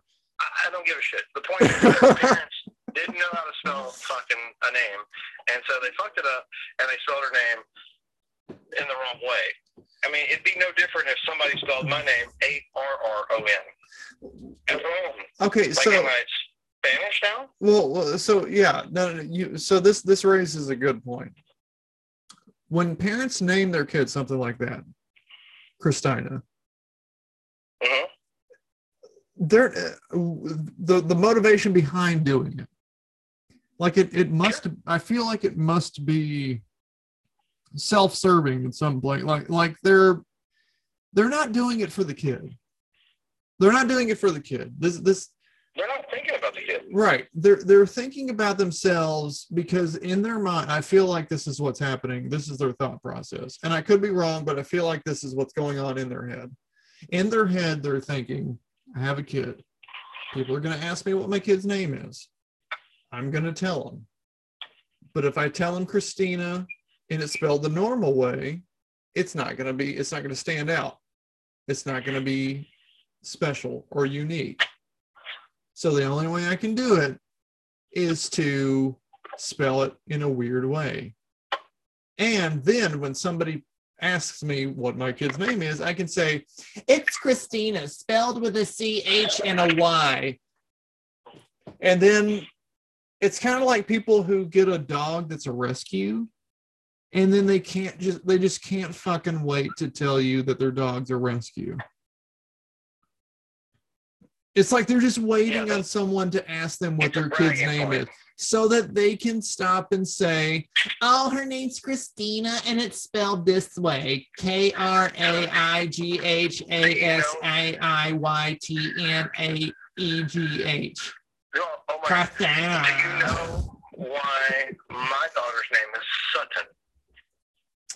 Sutton. No, that's like a last name, but it's a first name. But go ahead, tell me why. It is. Yeah, you're right. It is a last name. Sutton is Anglo-Saxon for from the South Farm. Oh, so your daughter is a racist? Her name is racist. And like my area right here is a farm. Essentially, it means 18 acres, and so that's why we named her Sutton. Now, her middle name is Ann, which is after my grandparents. Both my mom and my dad's side had Ann as their middle name, and my sister. So we did Sutton Ann Smith. Sutton Ann Smith. So her initials are Sass. So she's sassy. Her initials are Sass. That's right. She's just full of sass. She's full of sass. Yeah, I don't know where you know why I named my kid Owen. Because you had a affinity for the Wilson brothers?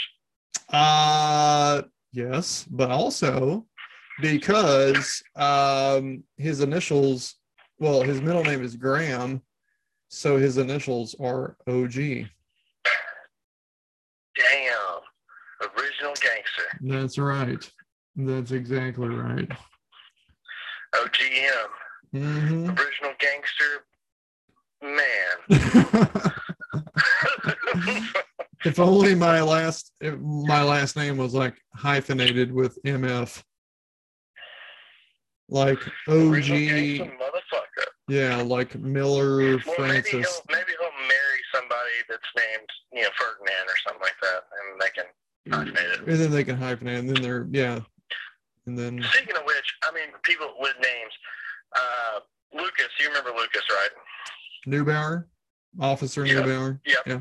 Yep, Officer Neubauer. Now Lieutenant Neubauer. Ooh, fancy. Congratulations, Lieutenant. LT.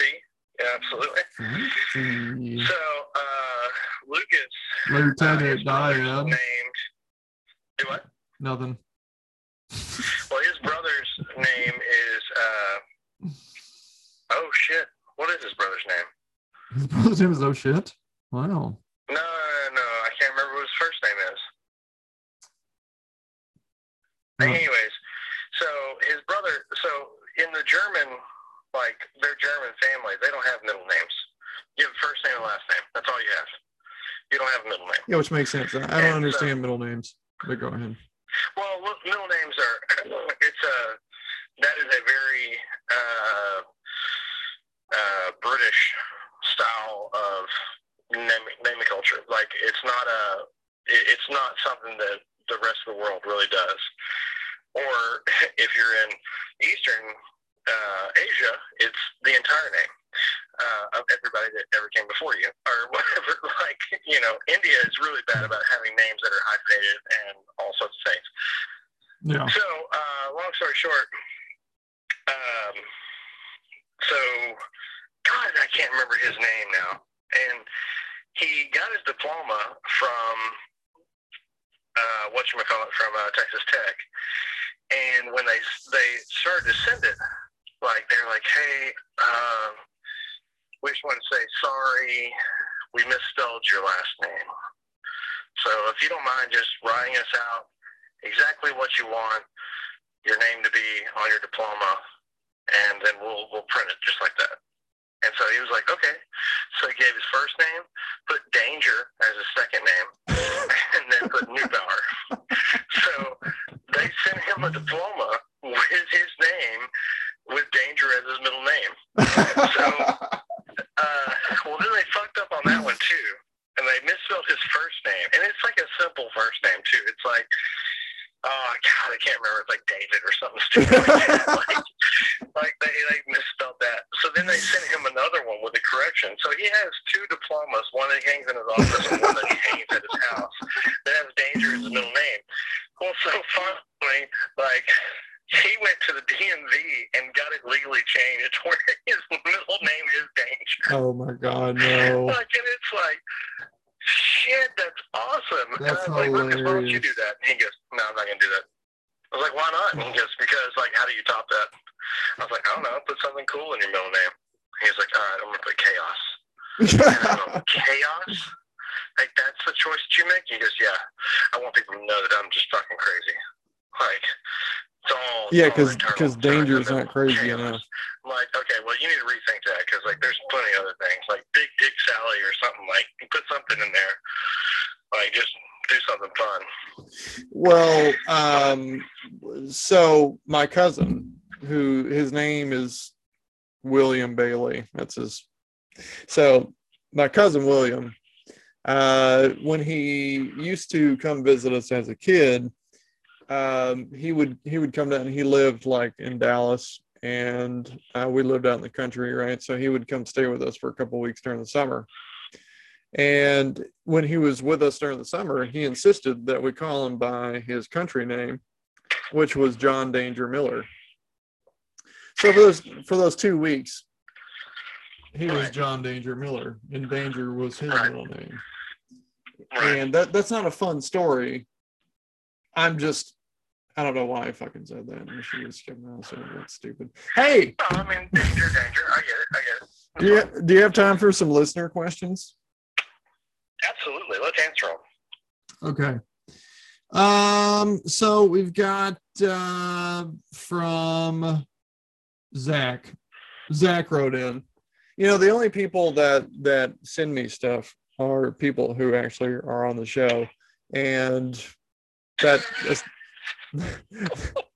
or my mom and dad. Great. And ladies, in case you're wondering, I am single. I'm just kidding. No, I'm not. But okay, so Zach says most overrated food that everyone likes.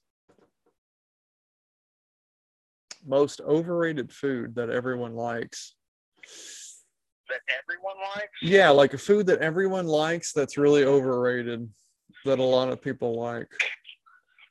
Like, I'm sitting here going, like, well, I can name 5 foods right now that, like, people just go nuts over, and I'm like, yeah, I like those. Right, I know. I like them too. Like sushi. Like people say sushi's overrated. I fucking could destroy. I could destroy an entire ocean of sushi. All day. Yeah. Yeah. Food that's overrated. Fried fish. Yeah. Well, I guess fish in general. I'm not a big fish guy.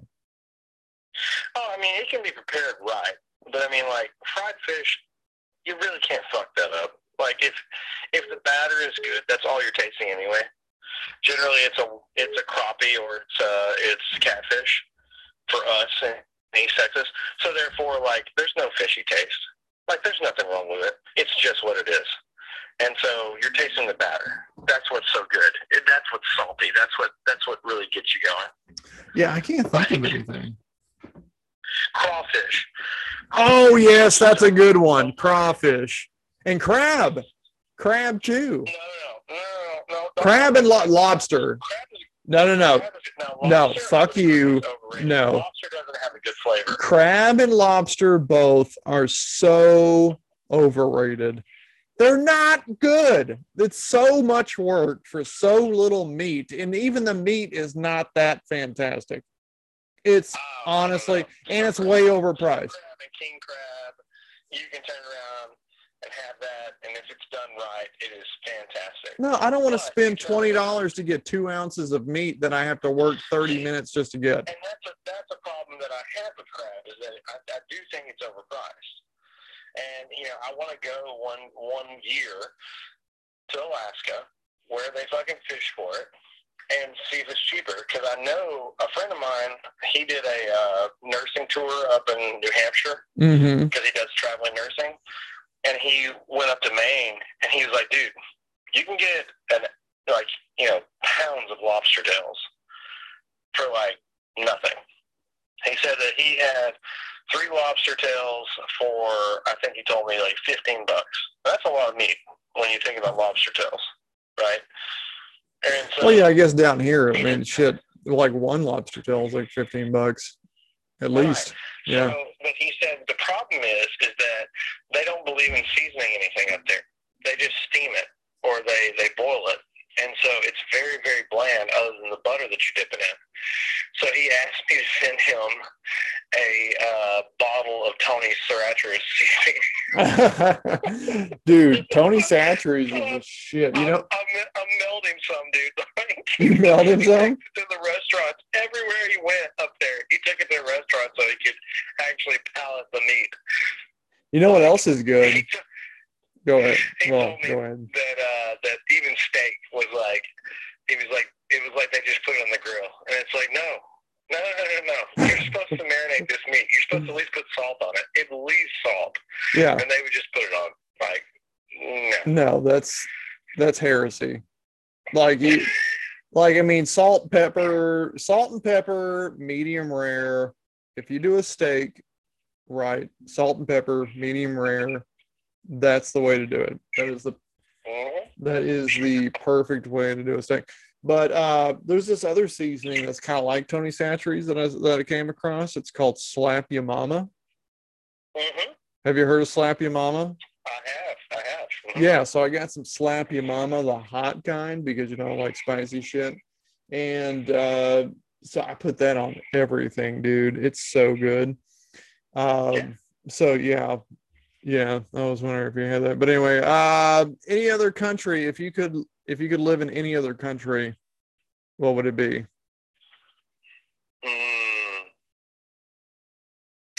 I think it would probably be one of the Norwegian countries, like Norway, Sweden, Finland. Yeah, what did I say? Norwegian? What is that called? Those 3. Norway, Swindon. Fuck. God, it's late and I've been drinking. Norway, Switzerland, Finland. Those three. What are those called? Like those three together. There's like a name for it. I don't know what you call that offhand. The fuck. Anyway, probably be somewhere in there I mean, because I'm racist and I hate minorities. I'm joking. Yeah, but you know what though? Like I honestly, like once this winter storm came around, you know, this winter storm that we had, maybe you noticed it. It wasn't terrible. Like when it wasn't windy. When you say it wasn't terrible, what do you mean? Because I think we had two different experiences. Okay, so when it wasn't, like, as far as the temperature, like when the wind wasn't blowing, it was 0 degrees outside, and I was just hanging out outside like normal. Like it was not a big deal. Like, I mean, I was layered up. I probably had like 5 layers on, but it was like 0 degrees, and I was just hanging out outside. Did you have power? Yes, but they have power. Like their infrastructure allows for that. Right, but I'm saying, like, let's just go to the winter storm. I mean, I'm not talking about like the day after tomorrow scenario where like no one has power and everyone's starving. That's what it was down here. Well, no, it was up here too. But like this where we are, we're one of the only, like, we got lucky. Like everyone else didn't, but like for whatever reason, this little pocket that we're in, we did. But I'm saying like like they have all that. Like it's just like that, you know, that's normal. Well, they prepare for it.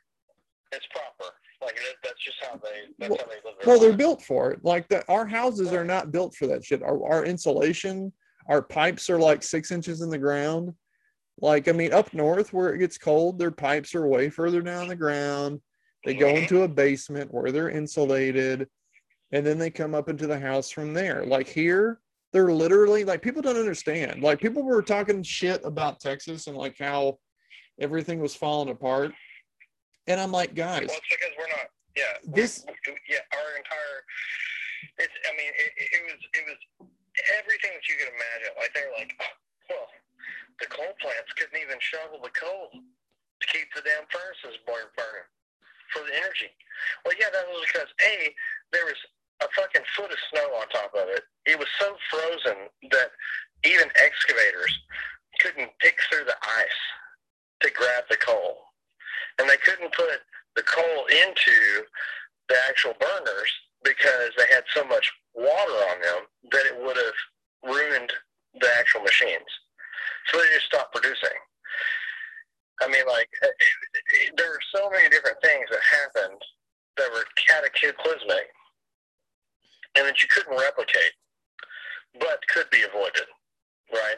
Well, now that we know, and you know, people are talking about like, oh, Texas just needs to like join the rest of the nation with the power grid. I'm like, no, fuck that.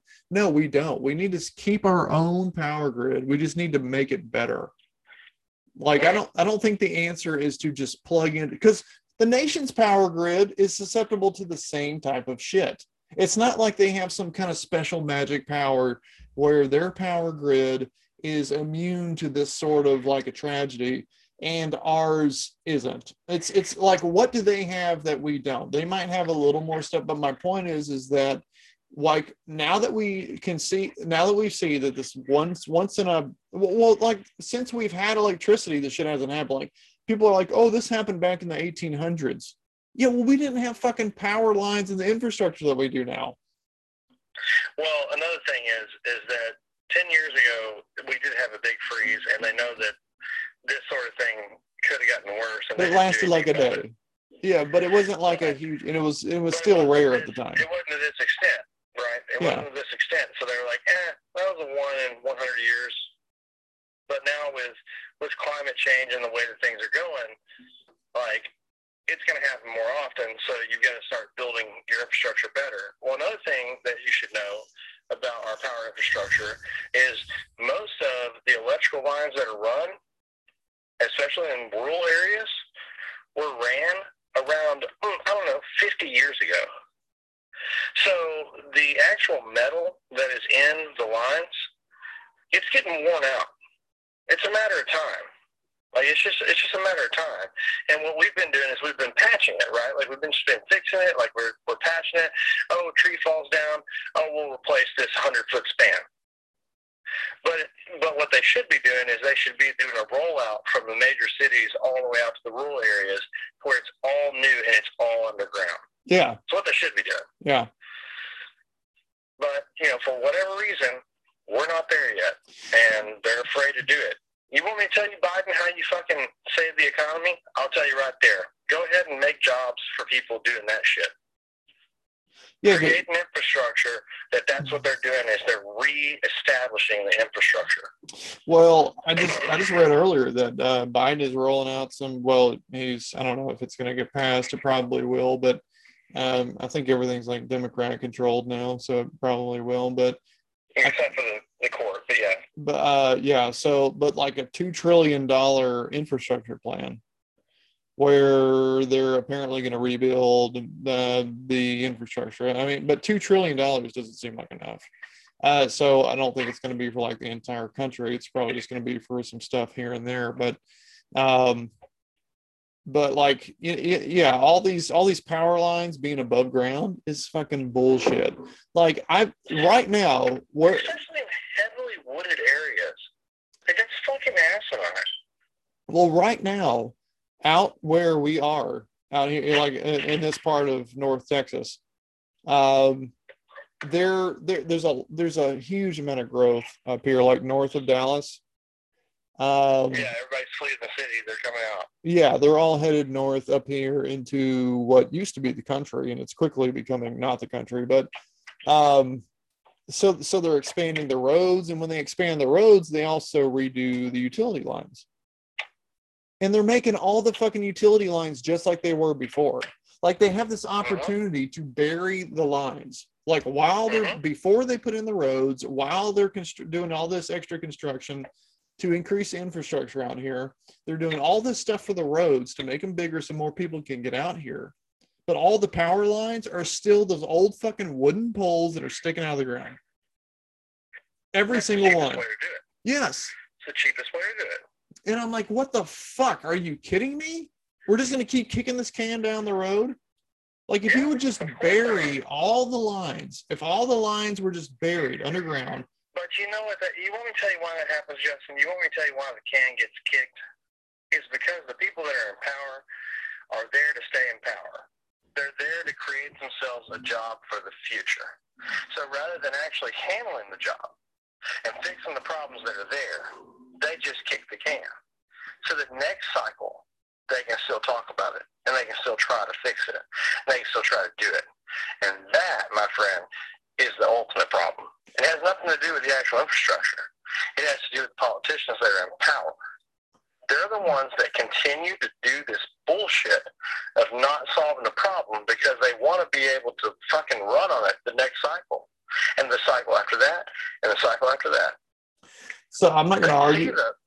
They see the problem. They see it. I'm not saying they choose not to push. I'm not saying that politicians aren't partly responsible for it at all. I think that they are, but I'm thinking that there's always going to be problems to solve. Like if they solve this problem, there's going to be no shortage of problems to solve later. But they don't see it like that. Well, it's kind of like, the whole thing with like Biden and Trump, like all this shit that's happening right now with Biden, with everything reopening suddenly now that he's in office, like that shit could have happened sooner. All this stuff that he's doing now, this stuff could have happened sooner, but they didn't want it to happen when Trump was in office. So they wanted it to happen when Biden was in office. And so they like blocked it, said bullshit, no, we're not going to do it. And then Biden's in office and suddenly they're going to do it. Like with the stimulus checks and the opening stuff up and the passing out the vaccines, all this stuff now suddenly they're doing because he's in office and now he can take credit for it. And it's bullshit.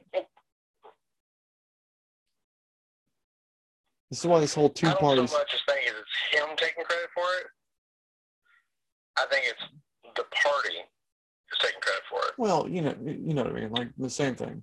Well, I do, but I mean, like, I think that anybody that, listens to this podcast, they should know that Biden is definitely not the demon.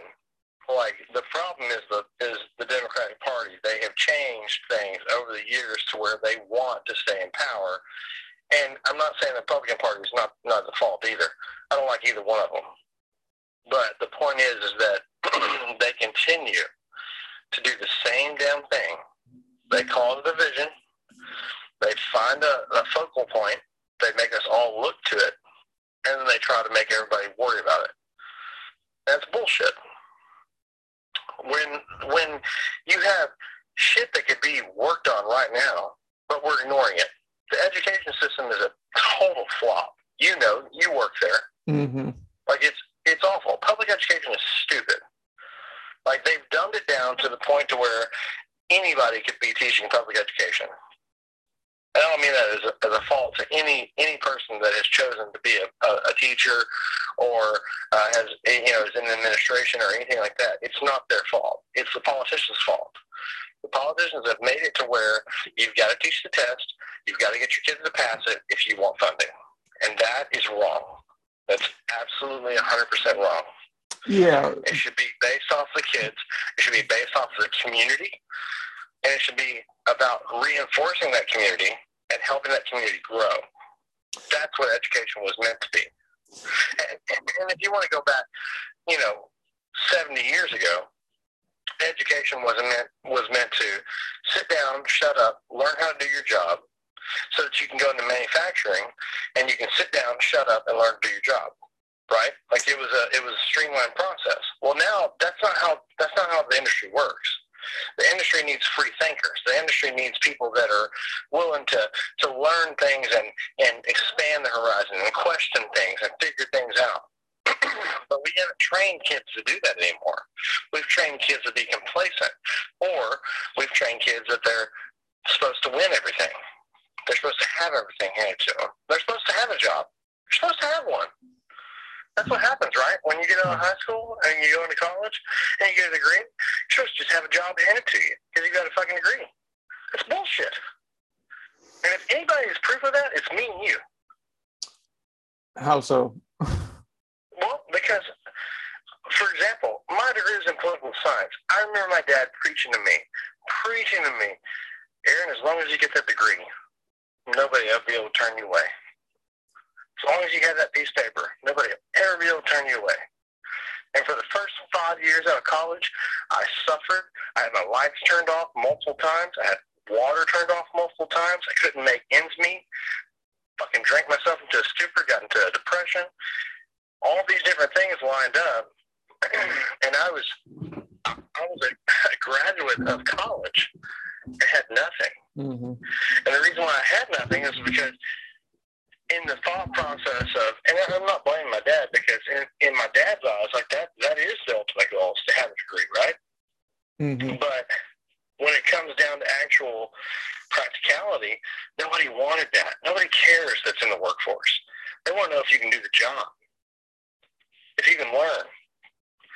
And most of the kids that come out of college can't do shit because they're used to writing a 5-page essay about bullshit. And that doesn't do anything for when you're trying to have an actual, like, problem-solving technique when you're designing a building, or you're, trying to figure out coding, or you're trying to, figure out what's the market want right now.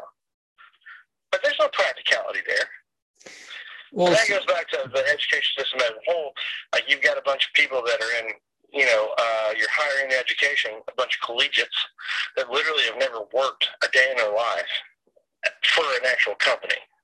They literally go day in, day out. They go to a school, they get a degree, they get a bachelor's, they get a master's, they get a doctorate, and then they teach at that school, or they teach at another school. Have they ever worked in the industry? No. Have they ever known what it's like to not have anything? Yeah, they might have done that when they were in college, but it was a stepping stool to the point of where they get the education. They never had to think for themselves, so they just regurgitate what they learned 5, 6 years, 10 years before. So public public education is failing ourselves because all we're doing is regurgitation. And I digress. I'm off my soapbox. I apologize. No, it's fine. I mean that I agree with a lot of that. I mean, so people who teach, I mean, you have to have a degree to teach. You have to have a degree just to, you have to have a degree, and then you have to get a certification on top of the degree, right, to teach. And then once you teach, you get in and you have all these really big ideas about all these crazy things that you want to teach. Not crazy as in like bad crazy, but I mean like crazy as in like wild, just kind of history. You want to teach them about why things are this way, and yeah, you can, you want to get them to think. Right, but then you get in there and you quickly find out that, and I'm not even blaming the school districts. Like, no, it's not their fault. No, like, well, yeah, because the school districts they kind of talk out of both sides of their mouths, but they kind of do so knowingly because they'll tell you on one hand that, hey, we want you to give these kids a well-rounded, robust learning. But then on the other end, all that really matters at the end of the day, when everything's like that, when it's down to nut cutting time, the only thing that they really care about is those scores in the STAR test. Now, because the way the schools are funded, it's actually a combination of several different factors. The scores that are in the STAR test are a big factor. The STAR test is the statewide standardized test for the state of Texas. So that test, how they do on that is one big factor in how schools receive funding. Another big factor is attendance. So you're either over 95% attendance or you're under 95% attendance, meaning that 95% of your kids showed up, every day. Or you had 95% attendance across the school board on average for the whole year. And you did, and then each thing that they do is worth points, and all those points add up. And however many points you have at the end will determine your rating, like A+, A minus, B+, whatever. And then that rating also equates to funding. So at the end of the day, it all comes back to money. How do you get money? Well, a big part of that is your test scores. Right. How do you get good test scores? Well, you teach to the test. You teach the test. But then at the same time, you can't teach. It's really hard to teach to the test and also give them this big, robust curriculum full of stuff that's going to prepare them for the real world. It's like, basically, we know all the topics that are going to be on this test. So we just, and in fact, they have it all itemized out. Like, we know what they're going to ask questions. We don't know what the questions are going to be, but we know what the questions are going to be about. And so the entire year is built and constructed around teaching towards these topics so that we can get good grades on the test, so we can get more funding, because it's all about money. So that's really what it's become about, and it's really a shame. Because but at the same time, I'm at a loss for a better alternative. I mean, you want to incentivize people to teach well, and the only way you can keep track of who's teaching what and how they're doing compared to everyone else is to have a standardized test where you can compare apples to apples and compare how the kids at our school are doing to how the kids at another school are doing. The only way you can tell how we're doing versus a school in Austin and how they're doing is by having the kids take the same test and seeing how the kids do on this particular test and then comparing the two.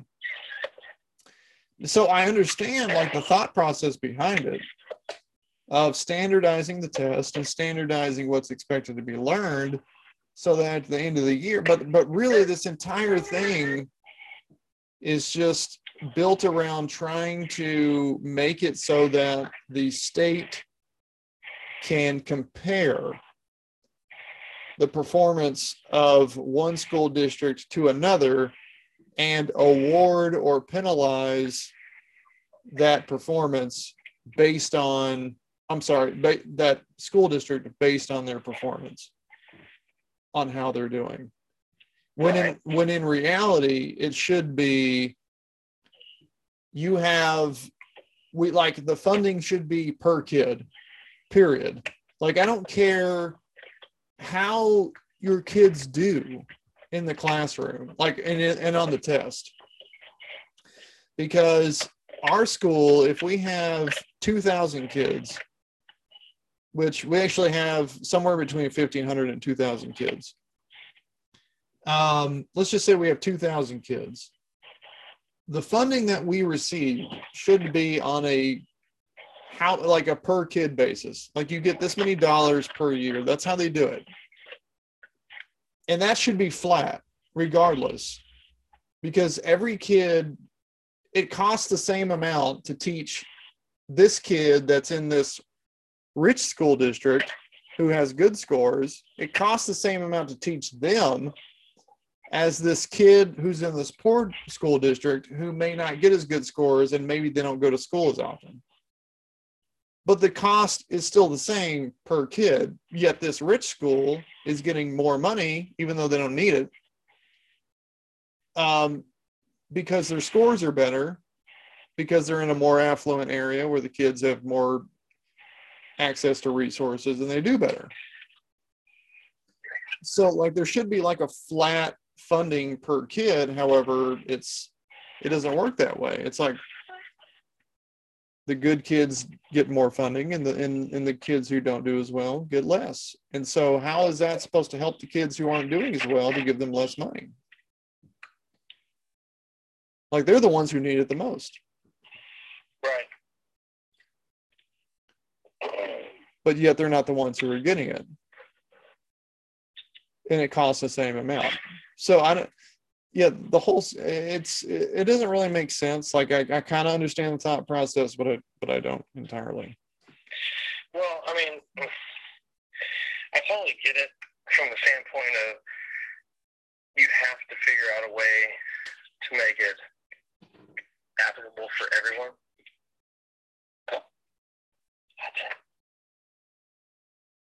But your problem lies in that not every area is the same as every area. Like, you can't justify an education system that is based on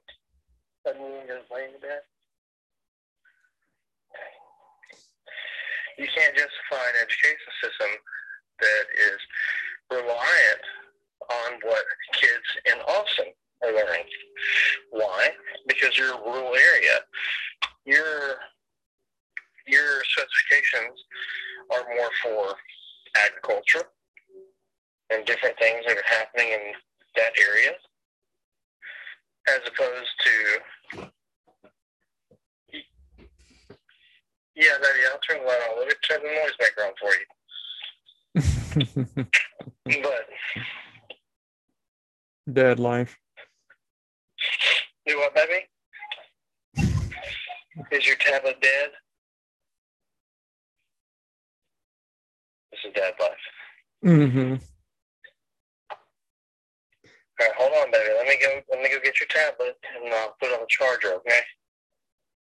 All right, just lay right there for just a second. But, like, with education, you run into, is it working? Like, No, I don't think so, but I honestly don't know of a better way to do it. Actually, I have my own ideas, but I don't see a realistic way of making it happen.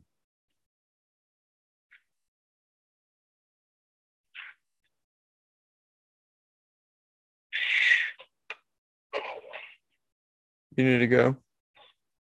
Mm-mm.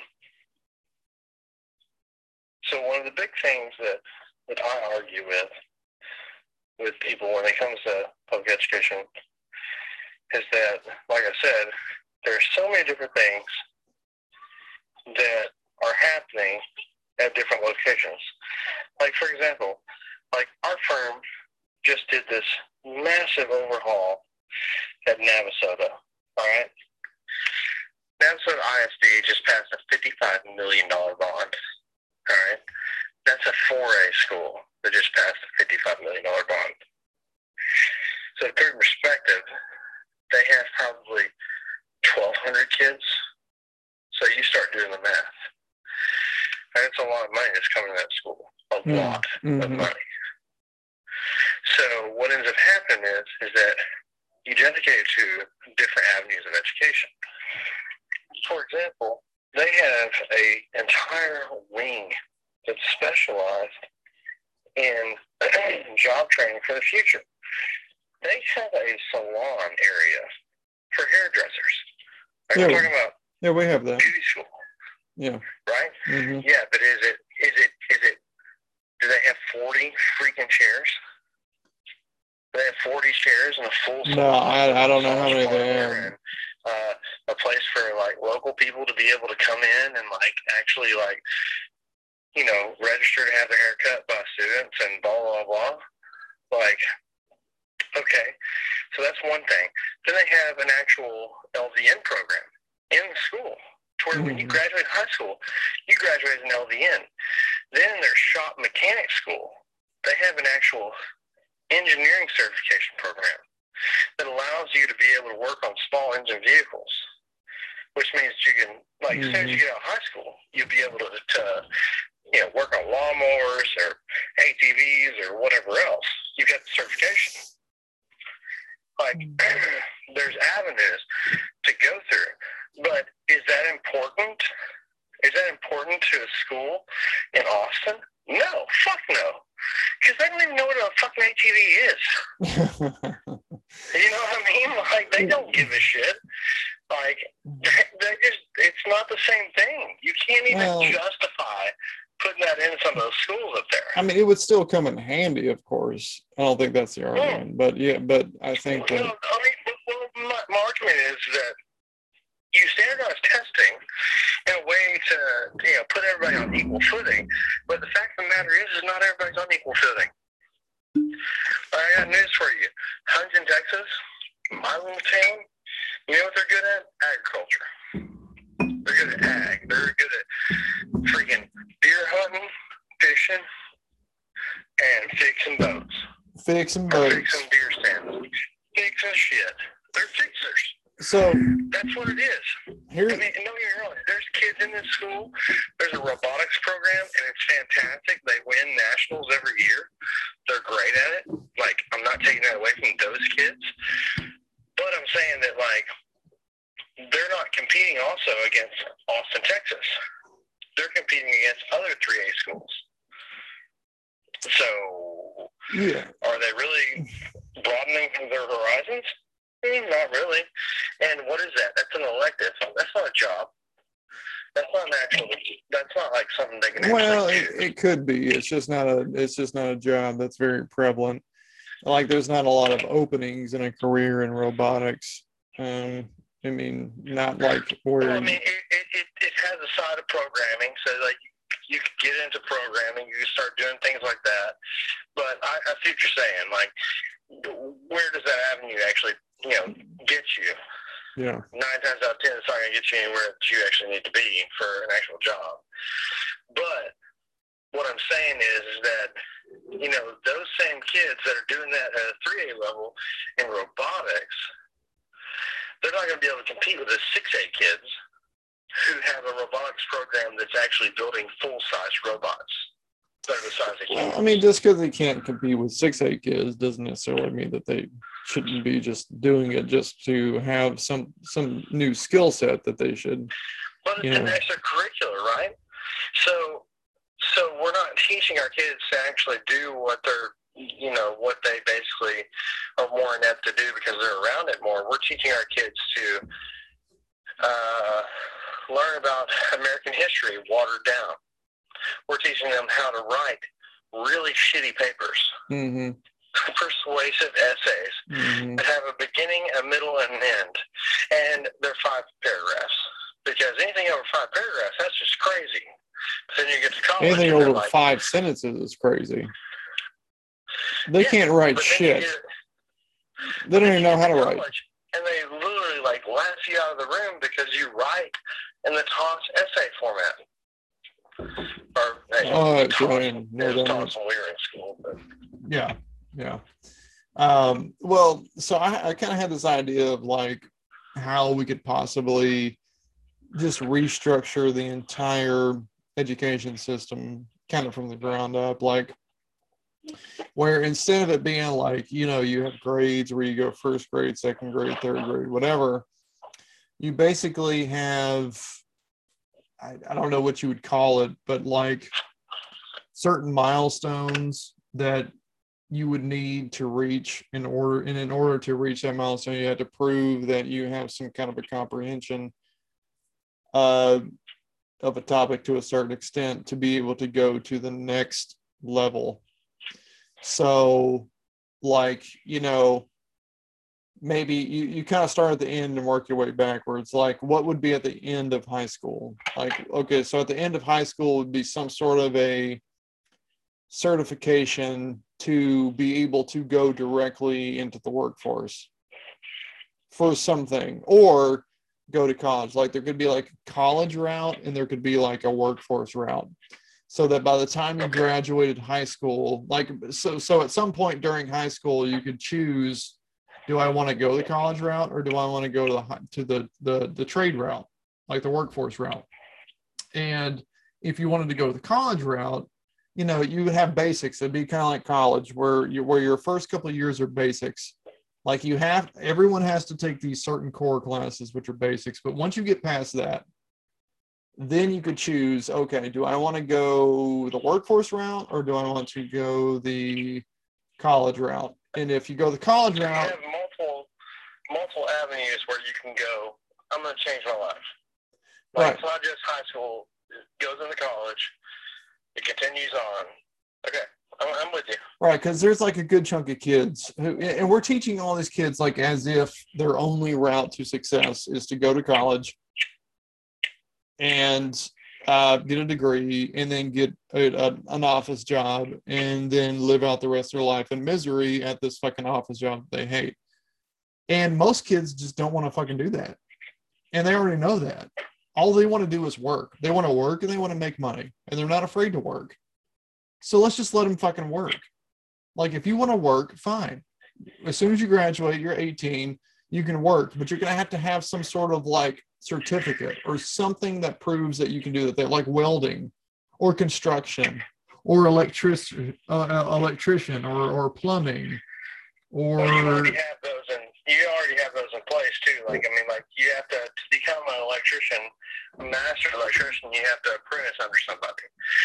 So well, you do it in high school. Every job essentially is an apprenticeship. Like, yeah. You've got to learn underneath somebody. Right. Like, do that shit during high school. You're already there. Mm-hmm. Why not just knock out all these apprenticeships for all these trade jobs while you're already there, instead of like being forced to sit there and pay attention through this class that you fucking hate, like that you're forced to take and you don't really understand. Like most of the classes that you take when you're in high school, you're just taking them because someone told you that you had to, and you give zero shits about it, when you could spend that same time that you're in there actually learning a trade, so that as soon as you turn 18 or you graduate high school, you got this certificate or this apprenticeship that you can just go straight into the workforce as this experienced apprentice and start making money right out of high school. Or you can go the college route. And